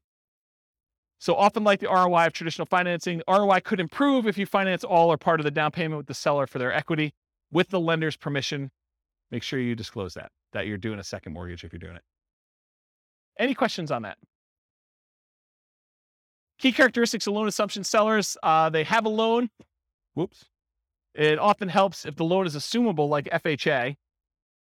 Often requires that you owner occupy the property. So a lot of times they're not going to do this for a non-owner occupant unless it is a non-owner occupant to begin with, and they might. Making it much less attractive if you're looking to do this investment. So if it's not assumable, you need to try to convince the lender to allow you to assume it, even though it says it's not assumable, which is an uphill battle, saying it mildly. I've never seen them do that. It's possible you could go talk to a local lender and they're highly motivated to get this particular loan out of this person's name and have someone else take it over. But I don't know. It's like, good luck. Good luck with that one. Possible motivations, same as before. May desire a return on their captive equity. They may want a premium for an exceptionally good loan. With all these really good loans now, someone may say, hey, look, my loan's worth something. You can't get a 2% loan anymore. I know, and now they're 6%. So you're going to pay me a premium for this. And they have good reasons to say that, right? I mean, if you're doing that. And it may be worth it paying that. The qualifications to assume for non-qualifying assumable loans, there are no qualification standards. You qualify assumable loans, it's up to the lender, typically traditional lending criteria. So what you would have to do in order to qualify for a brand new loan is probably what you're going to need to do in order to qualify for this one. If the loan continues to have recourse against the seller after the assumption, the seller should have input on the qualification standards, and each seller is different, right? If they're still on the hook, they should be able to say. Seller's equity, often, especially in appreciating markets, a seller will have equity above the loan assumption. So expect to either pay the seller for their equity as a down payment and or as monthly payments over time. This often becomes the second position for seller financing, like a second loan. Watch out for negative cash flow, although it might still be worth pursuing for the loan that's good enough. Yeah, 22 went through the mic. Pass that back. Thank you. What's an example of a non-qualifying assumable loan? They don't exist anymore, but there used to be loans where you didn't even have to qualify. Someone could come in and just start making payments on that and say, I'm assuming it. And the bank used to be able to just say, I guess okay, because they have no say in it. That's what a non-qualifying assumable loan used to be, but they don't exist anymore. It's really hard to find them. You know, unless you create a loan, like a private loan to somebody, and it doesn't say like what the terms are for whether you can assume it or not, or you put in there that it's not qualifying, you know, you could do like a private loan where that happens, but I don't see them anymore. I think the last one was like 1987. And if they're 30-year loans, I mean, that would have been 2017 or 2007 when we would have saw the last one. Yeah. So I heard that there are some banks if the house has 40-50% equity in there, and they can just take anyone to come in and assume the loan without checking their backgrounds, like credit score and stuff. Is that? I've not heard that. So if Okay. you find one of those, definitely reach out to me and let me know. Okay. But I've not seen it. Okay. Yeah. All right, cool. Types of loans to assume. So this is sort of like my internal checklist, or at least a discussion. I would prefer to take over fixed rate loans versus variable rate loans. Makes sense, right? I would prefer to take over fully amortizing loans versus loans that have balloons, because a balloon on a loan is you pay for 20 years, and then whatever your balance is at the 20-year point or whatever the time period is, then you have to pay the full thing at that point in full. So if you still owe $200,000, they're looking for $200,000 at one time. That's what a balloon is. Fully amortizing loan gets paid off over the duration of the loan. So over that 20-year, 30-year period, the whole thing gets paid off so that you end up with zero at the end. That's the difference between fully amortizing versus balloons. I prefer long amortizations over short term. You want a loan that's going to have a lower monthly payment. I heard that they're doing loan mods at 40 years now, or they're talking about doing 40-year loan mods, which is crazy. But longer you have to pay off that loan, the lower your monthly payment is. It's closer it gets to a interest-only loan, which is going to be your lowest payment in most cases, unless you have a negative amortizing loan. High interest rates versus low interest rates, I would prefer low. Qualifying assumable versus non-qualifying. If you can take over a non-qualifying, that's better. And recourse versus non-recourse. If you cannot have to be responsible for the loan if something goes south, that's better than having to have responsibility. So that's what recourse is all about. All right, the rent-to-own family. That's rent-to-own, lease-to-own, lease option, lease purchase. So what is it? You agree to rent the property from the seller, and you have the right to buy the property at some point in the future. That's what that's all about. So you and the seller agree on terms, the rent, the duration, who handles maintenance, how that's all done. Often the purchase price and the terms of the purchase are also covered as well. And then often an upfront fee is expected to do a rent-to-own or lease option or lease purchase. Microphone. I'm going to cover a little bit about some of the nuances between lease option and lease purchase. But rent-to-own is sort of the generic term. That's sort of an umbrella that covers the idea of renting the property, then owning it at some point in the future. But there is a subtle distinction in my mind between a lease option and a lease purchase, and I have a whole slide on it coming up. But good question. Often the seller has existing financing, and that stays in place just like it would if you were a traditional rental. As the tenant buyer, you do not own the property. So if you're the tenant renting the property and you have the rights to buy it, you do not own the property. And that has implications in a couple ways. Variations include master lease, where you're leasing a property and then you intend to lease it to someone else, and master lease options, where you have a lease, you intend to lease it to someone else, and you have the option to buy. Maybe they do too. Maybe you've offered a master lease, you have a master lease option, and then you offer someone else lease options as well. And you'd want a spread in there of some sort. So differences. Rent to own or lease to own, it's a generic way of describing you're renting the property with the ability to own it. Could be either lease option or lease purchase. A lease option is a lease agreement with an option agreement to be able to buy the property. A lease purchase is a lease agreement with a purchase contract to be able to buy the property. Further complicated when attorneys write it as an option and then include a contract that goes into effect once the option is exercised. So depending on who you have write your paperwork, they may say, this is a lease option. You don't have to do it. But when you do exercise your option, here's the contract we've already got written up with all the terms. So further gets a little bit confused and muddy, but I think of those as slightly different ways to say similar things. Okay. So lease option versus lease purchase. You're leasing the property. You have the option to purchase the property at some point in the future. You do not have to buy. There's usually an option fee in order to do this that you pay. A lease purchase, you lease a property. You have a contract to purchase the property at some point in the future. The implication is that you are obligated to buy the property unless there's ways out in the contract, and there's earnest money instead of an option fee. Okay? So those are sort of the differences between the two. Any questions on that? That get your big? Okay. Did you have a question? Just itching?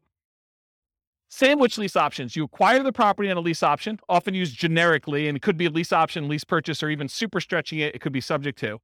You immediately offer the property on a lease option to your exit, whoever's going to do it from you, usually for a higher price, usually for a higher rent, usually with a larger down payment than you gave, usually with more favorable terms to you. And we'll cover this a lot more when we do creative deal analysis and structuring in a future class. Okay. Rent to own return on investment. It's different than what we've been talking about so far. Depending on how you structure it, you might get appreciation. Depends on how you write it, because you don't own it, right? So you don't automatically get it. You might get debt pay down. Depends on how you structure it, but not likely as a default. And you might get some cash flow. Depends on whether you have negative cash flow on the deal yourself. And you will probably not get tax benefits because you do not own the property. Okay? That's for rent to own. All the lease option, lease purchase type stuff. That's usually how it is.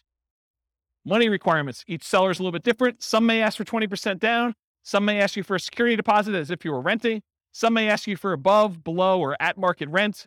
Rent in many cases is somewhat flexible. By the way, I have a funny story to tell you, even though I know we're really close on time. So my wife's at the climbing wall the other night, and there's another group of people on the ground that are discussing. The lady is going to be. I hope it's not someone in this room. That'd be really embarrassing. The lady though is discussing that she is going to move into like the ADU, the additional dwelling unit at the back of her property, and rent out the front of the property. And so they're discussing what they're going to charge for rent. And the woman is insisting that she charge what her mortgage payment is, which is just random because it doesn't really matter where your mortgage payment is. It could be higher than what fair market rent is. It could be lower than what fair market rent is. But it goes to show you that the general public just says, I want to get what my mortgage payment is so that I don't have a mortgage on the property. And that's my kind of like price. So kind of interesting, right? Where was I? Rent in many cases somewhat flexible. Some may ask you for payment that you'd be making with a traditional loan, right? So they may like do the math and say, this is what I'd like to get. If you can't afford that payment, you're really saying I can't afford that home, right? If you're saying that doesn't work, I can't afford that, you're saying I can't afford this home. And we often say this to a tenant buyer when we're putting them in a property. If you can't afford what the payment's going to be on the property, you can't afford this home. You're not going to be able to afford what the payment's going to be if you go to the bank and get a loan on it. Then how are you ever going to go to the bank and get a loan on it and cash me out? Don't put people in properties when they can't afford the property. What happens if you don't buy? What happens to your down payment? These are questions to negotiate. What happens to your down payment? What happens to your monthly payments? What happens to rent credits if you've got those? What happens to any repairs you've done? What happens to any equity built up from paying down the loan? And does it matter if you did a lease option versus a lease purchase? Yes, it does, in my opinion. All right, so advanced strategy for purchase price. So one of the challenges a lot of times when you structure these lease options is you say to a tenant, you say to the seller, hey, I'll give you $300,000 for your property. But when you pay down the loan, you don't get the benefit of that loan pay down because when they go and you close out the transaction, they're getting the difference. So one way to solve that is you say, okay, Mr. Seller, we agree that, I'm going to buy it from you for about $300,000 and that you're going to walk away with 10 grand.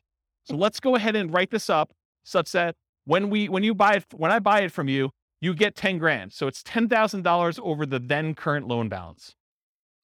Make sense? So as the loan gets paid down, you're getting the benefit because you're the one making that payment. So typically a purchase price, for example, $300,000, the advanced strategy is to have a fixed profit for the seller. Example, $10,000 above current loan balance at time of closing. How much different is this? Well, debt pay down is significant. Amount each month increases as loan ages. The amount each month is higher, the lower the interest rate is. So depending on the year, what year it is in the loan, it could be $4,500 per year with a 4.5% loan on a $300,000 home. If you hold it for 3 years during your lease option, that's $13,500. That's pretty significant. All right. I got 2 more to cover plus a little more. So contract for deed, what is this? The seller acts like the bank for a car loan sort of like thing, right? Like that's the way to think about it. You do not get title for the property until you fulfill the terms of your agreement. Often there's financing already in place that will remain in place. You and the seller agree on terms. The seller remains the owner until you've completed the terms of your agreement. And if you don't pay the seller can evict you. It might be used when you're offering to owner finance a property for a buyer. So you might offer this to someone else. Contract for deed return on investment, it's different. Depending on how you structure it, you might get appreciation, you might get debt pay down, you might get some cash flow. You probably will not get tax benefits if you're the person acquiring the property using this strategy. Subject 2. Remember, in subject 2, the seller deeds you the property without explicit permission from the lender. Many believe, as I do, that the best practice is to disclose to the seller that there was a transfer of title. You should put them on notice. The loan remains in the name of the seller. The loan will not appear on your credit report because it's not in your name. It's different than loan assumption. It may be an additional note to the seller for some or all of their equity. Your return on investment, similar to owner financing, wraps and loan assumption. Since these can be lower down payments, also amplifies that ROI as we've discussed before. All right, cover a couple last ones. Traditional buy and hold. So this is like, we've covered like all the creative financing ones. Now I'm going to cover some of those other ones kind of quickly. And I think most of them are one slide, so it should go pretty quickly. Traditional buy and hold, you got traditional financing, and a lot of times you're renting the property. You possibly sell at some point in the future, or you keep it forever. It's often limited to 10 30-year fixed rate finance properties for non-commercial. So you're limited in how many you can do with this. So in order for you to scale, it's much harder for you to do this. You could do it with partners. You can rent to long-term tenants or short-term tenants like a vacation rental or something like that. So those are the things you could do, whichever way you want to do it. Nomad, we talked about this. It's like traditional buy and hold, except you owner occupy the property. For it to be Nomad, you got to move in. You get owner occupant financing. lower down payment, better interest rate that you can get for a non-owner occupant. You got to move into the property at least for the first year. That's what your lender requirements say when you sign to get your loan. This is where I'm getting this number from. So when you sit down and you sign for your owner occupant loan, you sign something that says, I agree to live in my property for a year. Okay. You get much better owner occupant financing. You can get more than 10 traditional loans since you're always buying a primary residence. So it can go beyond 10 if you need to. House hacking, you rent out part of the property, duplex, triplex, or fourplex, or bedrooms, or the garage, or you rent an RV spot or something like that. That's what the house hacking is all about. Fix and flips, you find a property you can add value to, often use cash, hard or private money, partners for funding. You can do live-in flips with owner-occupant financing, so you can go buy a property.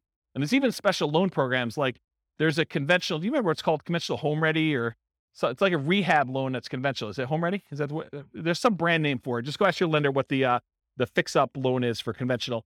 Or the FHA version is 203K. There's the FHA 203K loan where you put 3.5% down, and you can buy the property, plus they will loan you the money to do the fix-up on the property. You can't do it yourself. You have to hire contractors, but they'll loan you like 96.5% of that too. So you put 3.5% down of that. So it's a pretty interesting program if you're going to do it.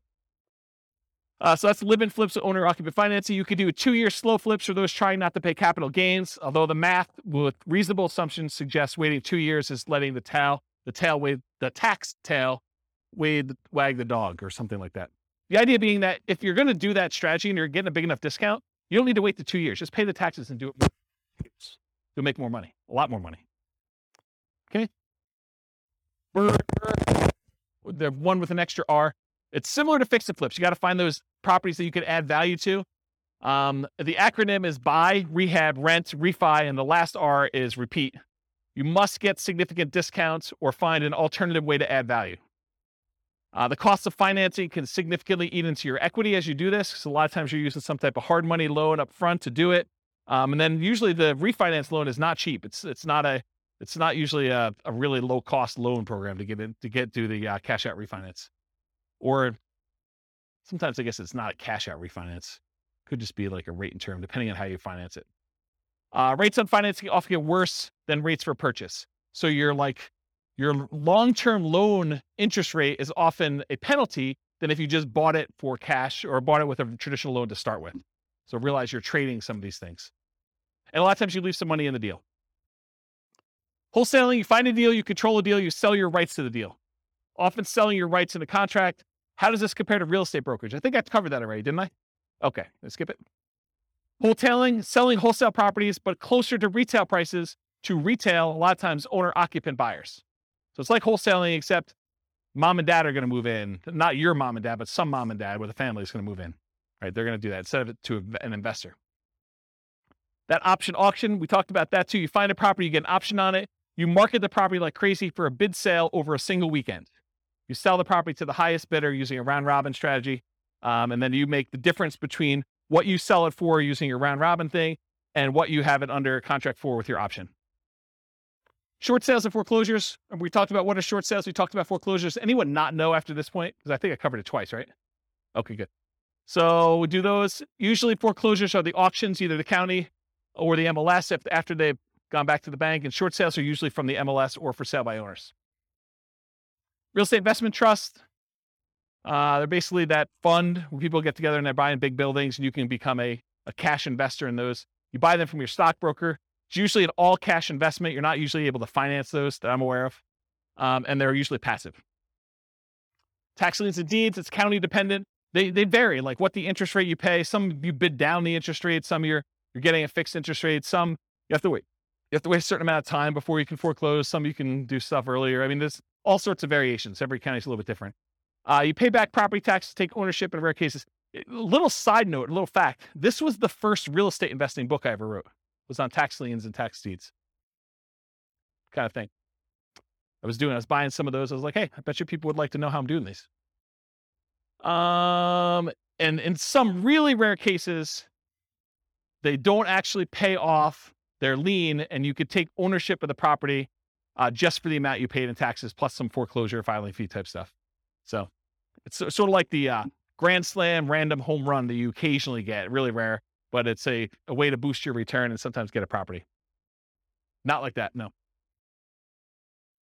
Partnership syndication, you find deals in all the ways that we've discussed. You partner with others to assist with roles you're unable or unwilling to fulfill. Remember, there's the syndicator or the deal maker or the manager of the deal. There's a loan partner and then a money partner. You can have someone do one or more of those roles that you're not willing to do if you're kind of putting together partnerships or syndication. Or you could be one of the other roles if you want to get involved. You could be the money partner or the loan partner to do that. Okay, I got 2 slides left. I'm going to be good.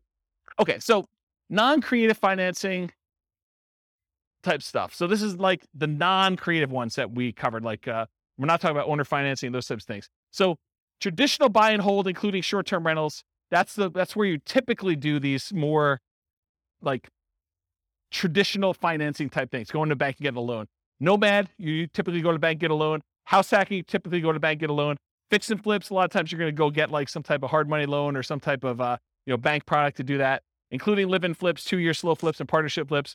We're doing BRRRR and BRRRR, you're probably going to do more traditional financing. And then syndications and partnerships, you're going to do this. Okay. So these are like the non-creative financing type things.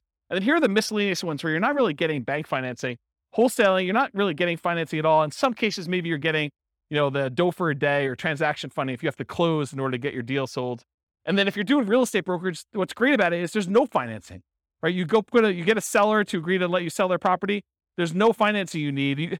A really weird, twisted way, and it's not 100% correct, so don't say, James told me it's this. It's technically not, but one way to think about real estate brokerage is you have an option on a property. You've got a seller to say, hey, look, you have an option to help me sell this property, and I'm going to pay you a fee if you can find a buyer who's willing to pay this number, right? Isn't that sort of what it is? So, I don't know, real estate brokerage is a pretty interesting way to do it. And you only have to do half the thing if you're doing that. If you're wholesaling, you can either find the buyer or find the seller and you still get paid. Wholetailing, you don't need any specific financing to do that. Option auction, you don't need to get a loan or do anything for that one. If you're buying at auctions, if you're auctioning off a property that you own, you don't need any financing to do that. But if you're going to go buy at an auction, it's usually cash. And then tax liens, tax deeds, sales, you're usually paying cash in order to get those. You're not really getting financing. And a REIT, you're not getting financing. All right, last slide, and I'll take questions. As if I haven't been taking questions all night. So which strategies might I consider if? And this is sort of to answer part of your question, Rob. But if I don't have a down payment, what strategies do you do if you don't have down payment, right? Like you start thinking to yourself, like, what could I do? Well, there's that real estate investing versus real estate entrepreneurship discussion we've sort of been hinting at or having. And that is when you're a real estate investor, you're taking money, you're deploying it, and you're expecting to get a return on that. That's real estate investing. Real estate entrepreneurship is like you're going into the business of something related to real estate investing. You're either doing fix and flips, you're doing wholesaling, or you're being a real estate broker, but you're like trying to earn an income by being in or around the real estate business. But you're not taking capital and deploying it necessarily in order to do that. So if you don't have a down payment, those are sort of like the 2 ways to look at it. You're probably not doing real estate investing because you don't have money to do it. Or if you are, you're doing some type of like really low down payment option, right? So, but in order to do this real estate entrepreneurship, in the majority of cases, it's a sales and marketing skills type position where you have to get good at selling the seller in order to get a deal negotiated correctly. And then you have to go sell your tenant buyer in order to kind of get that out there. Or you got to go do, if you're doing wholesaling, you got to go find your sellers and your buyers. Or if you're doing,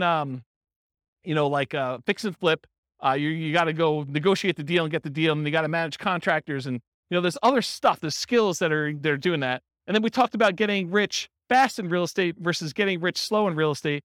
And they're both really slow in my opinion. I mean, you could hit a home run accidentally and make, gazillion dollars on a deal, but it's really, really, really rare. In most cases, you're either doing the hustle, doing the work in order to do the work of real estate entrepreneurship and grinding it out to get money to then reinvest into long-term wealth building and cash flow, or you're just starting there and you got a job and you're using that money to deploy. So it's really just kind of that get rich slow. And then even if you're doing nothing down deals, you're able to go find a seller who's willing to say, look, I'll let you buy the property and I don't require any down payment. It would be stupid. And I'm using that word very deliberately, even though I know it's offensive, but it would be stupid for you to do these without reserves, especially if you're going to go get a seller to agree to do something creative with you, right? So technically, can you do it with no down payment? Yes. Can you do it with no money? No, probably not, right? You need reserves in order to do these types of deals. So that's what I've discussed, down payments, adequate cash reserves for doing that.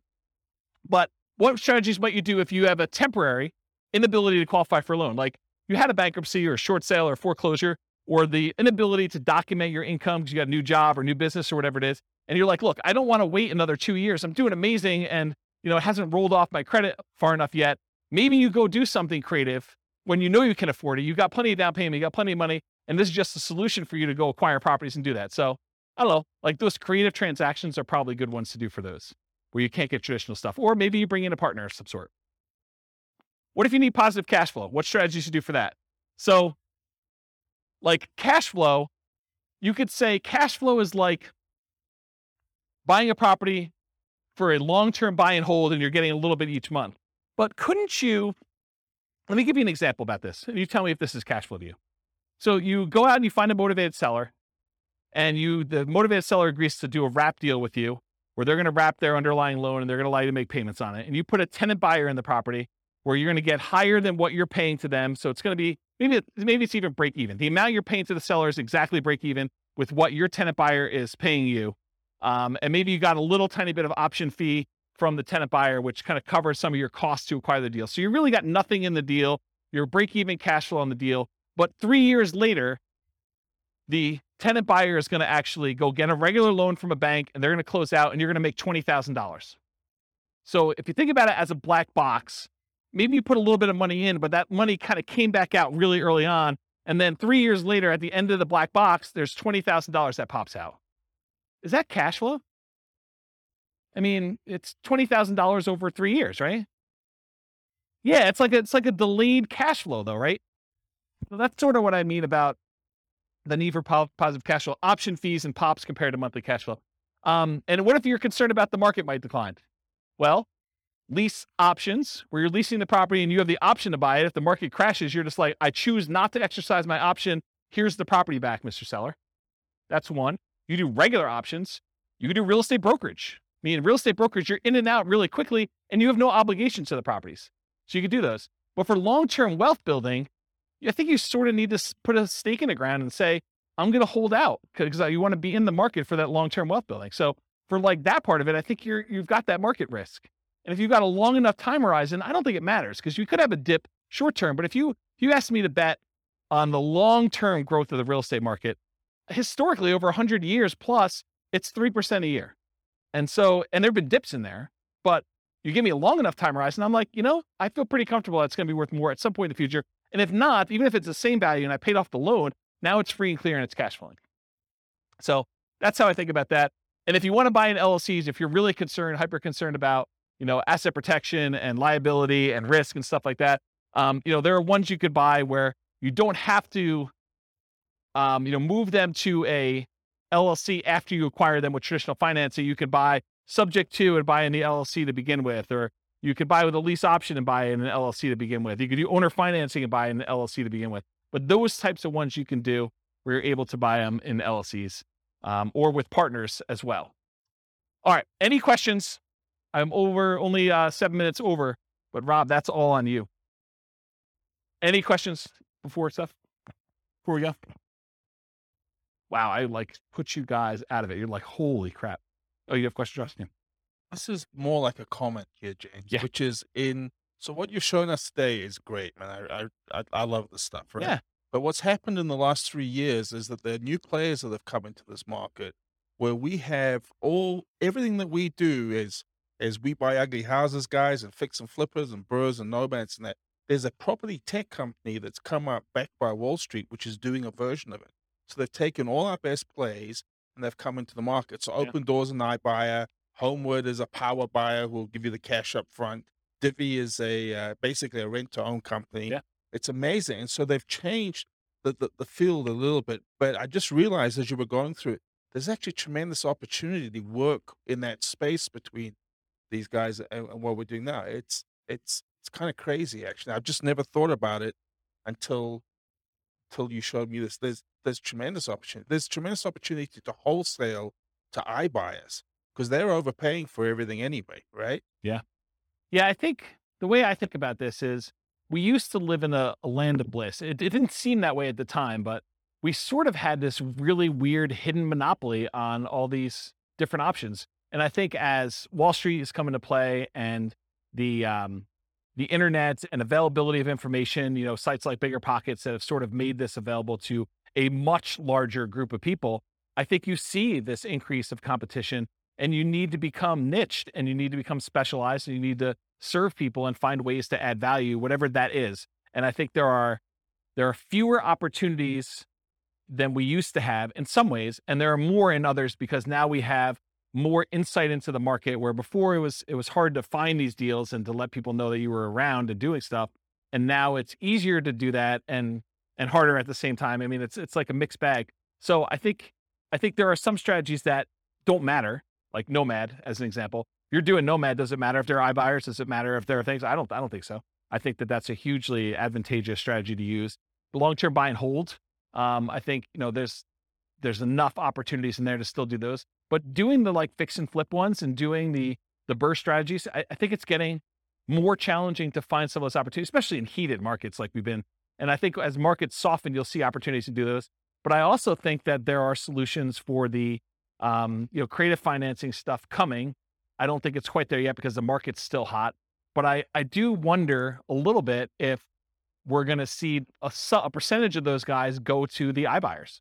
If we're going to see them, hey, look, I don't need to go sell to another investor. I could go onto this website. They'll give me an instant offer, subject to an inspection and some other things. And so I think you'll lose some of them that way, but not all of them, because I think some of them, the price may be too low, especially if they're high loan to value, and coming in and doing like a subject to or creative financing could be a solution for some of those there too. So I don't know. Yeah. Sell to the iBuyers. Sure. Absolutely. Yeah. Yeah. I think that's a sub niche in some ways, right? Like that's you specializing in who your end user buyer is. But I think there's enough demand from mom and pop investors too, where iBuyer wants them, but so does mom and pop investor. And they may, especially in aggregate, they may be able to eat as much as you can produce. So especially if you're not doing anything at scale, right? If you're not going into 300 markets and trying to go crazy, iBuyer makes a lot of sense if you're trying to scale that way. If you're doing, a couple deals a month or one or two deals a quarter, then, a mom and pop investor is plenty good for acquiring all those, I think, in a lot of cases. All right. Any final questions? Was that helpful? Was that like a good sort of like overwhelm you class where you're like, holy crap, James, what was that all about? Is that good? All right. Well, I got nothing else for you. Thanks for coming, everybody. I will see you all next week. With home prices up, mortgage interest rates up, and rents up, but not quite enough to counteract the higher prices and interest rates. Cash flow on rental properties in Rochester is harder than ever. Book a call with the Real Estate Financial Planner to apply our proprietary 88 strategies to improve cash flow on your rental. See the show notes for a link to schedule your call and improve your cash flow today. If you're a real estate agent, lender, or professional in Rochester that wants to help our real estate investor listeners, consider reaching out to learn about collaboration opportunities with this podcast. We'd love to add more value to our listeners by having you assist our investors buy, sell, and finance their real estate investments. See the show notes to schedule a call to discuss collaboration opportunities.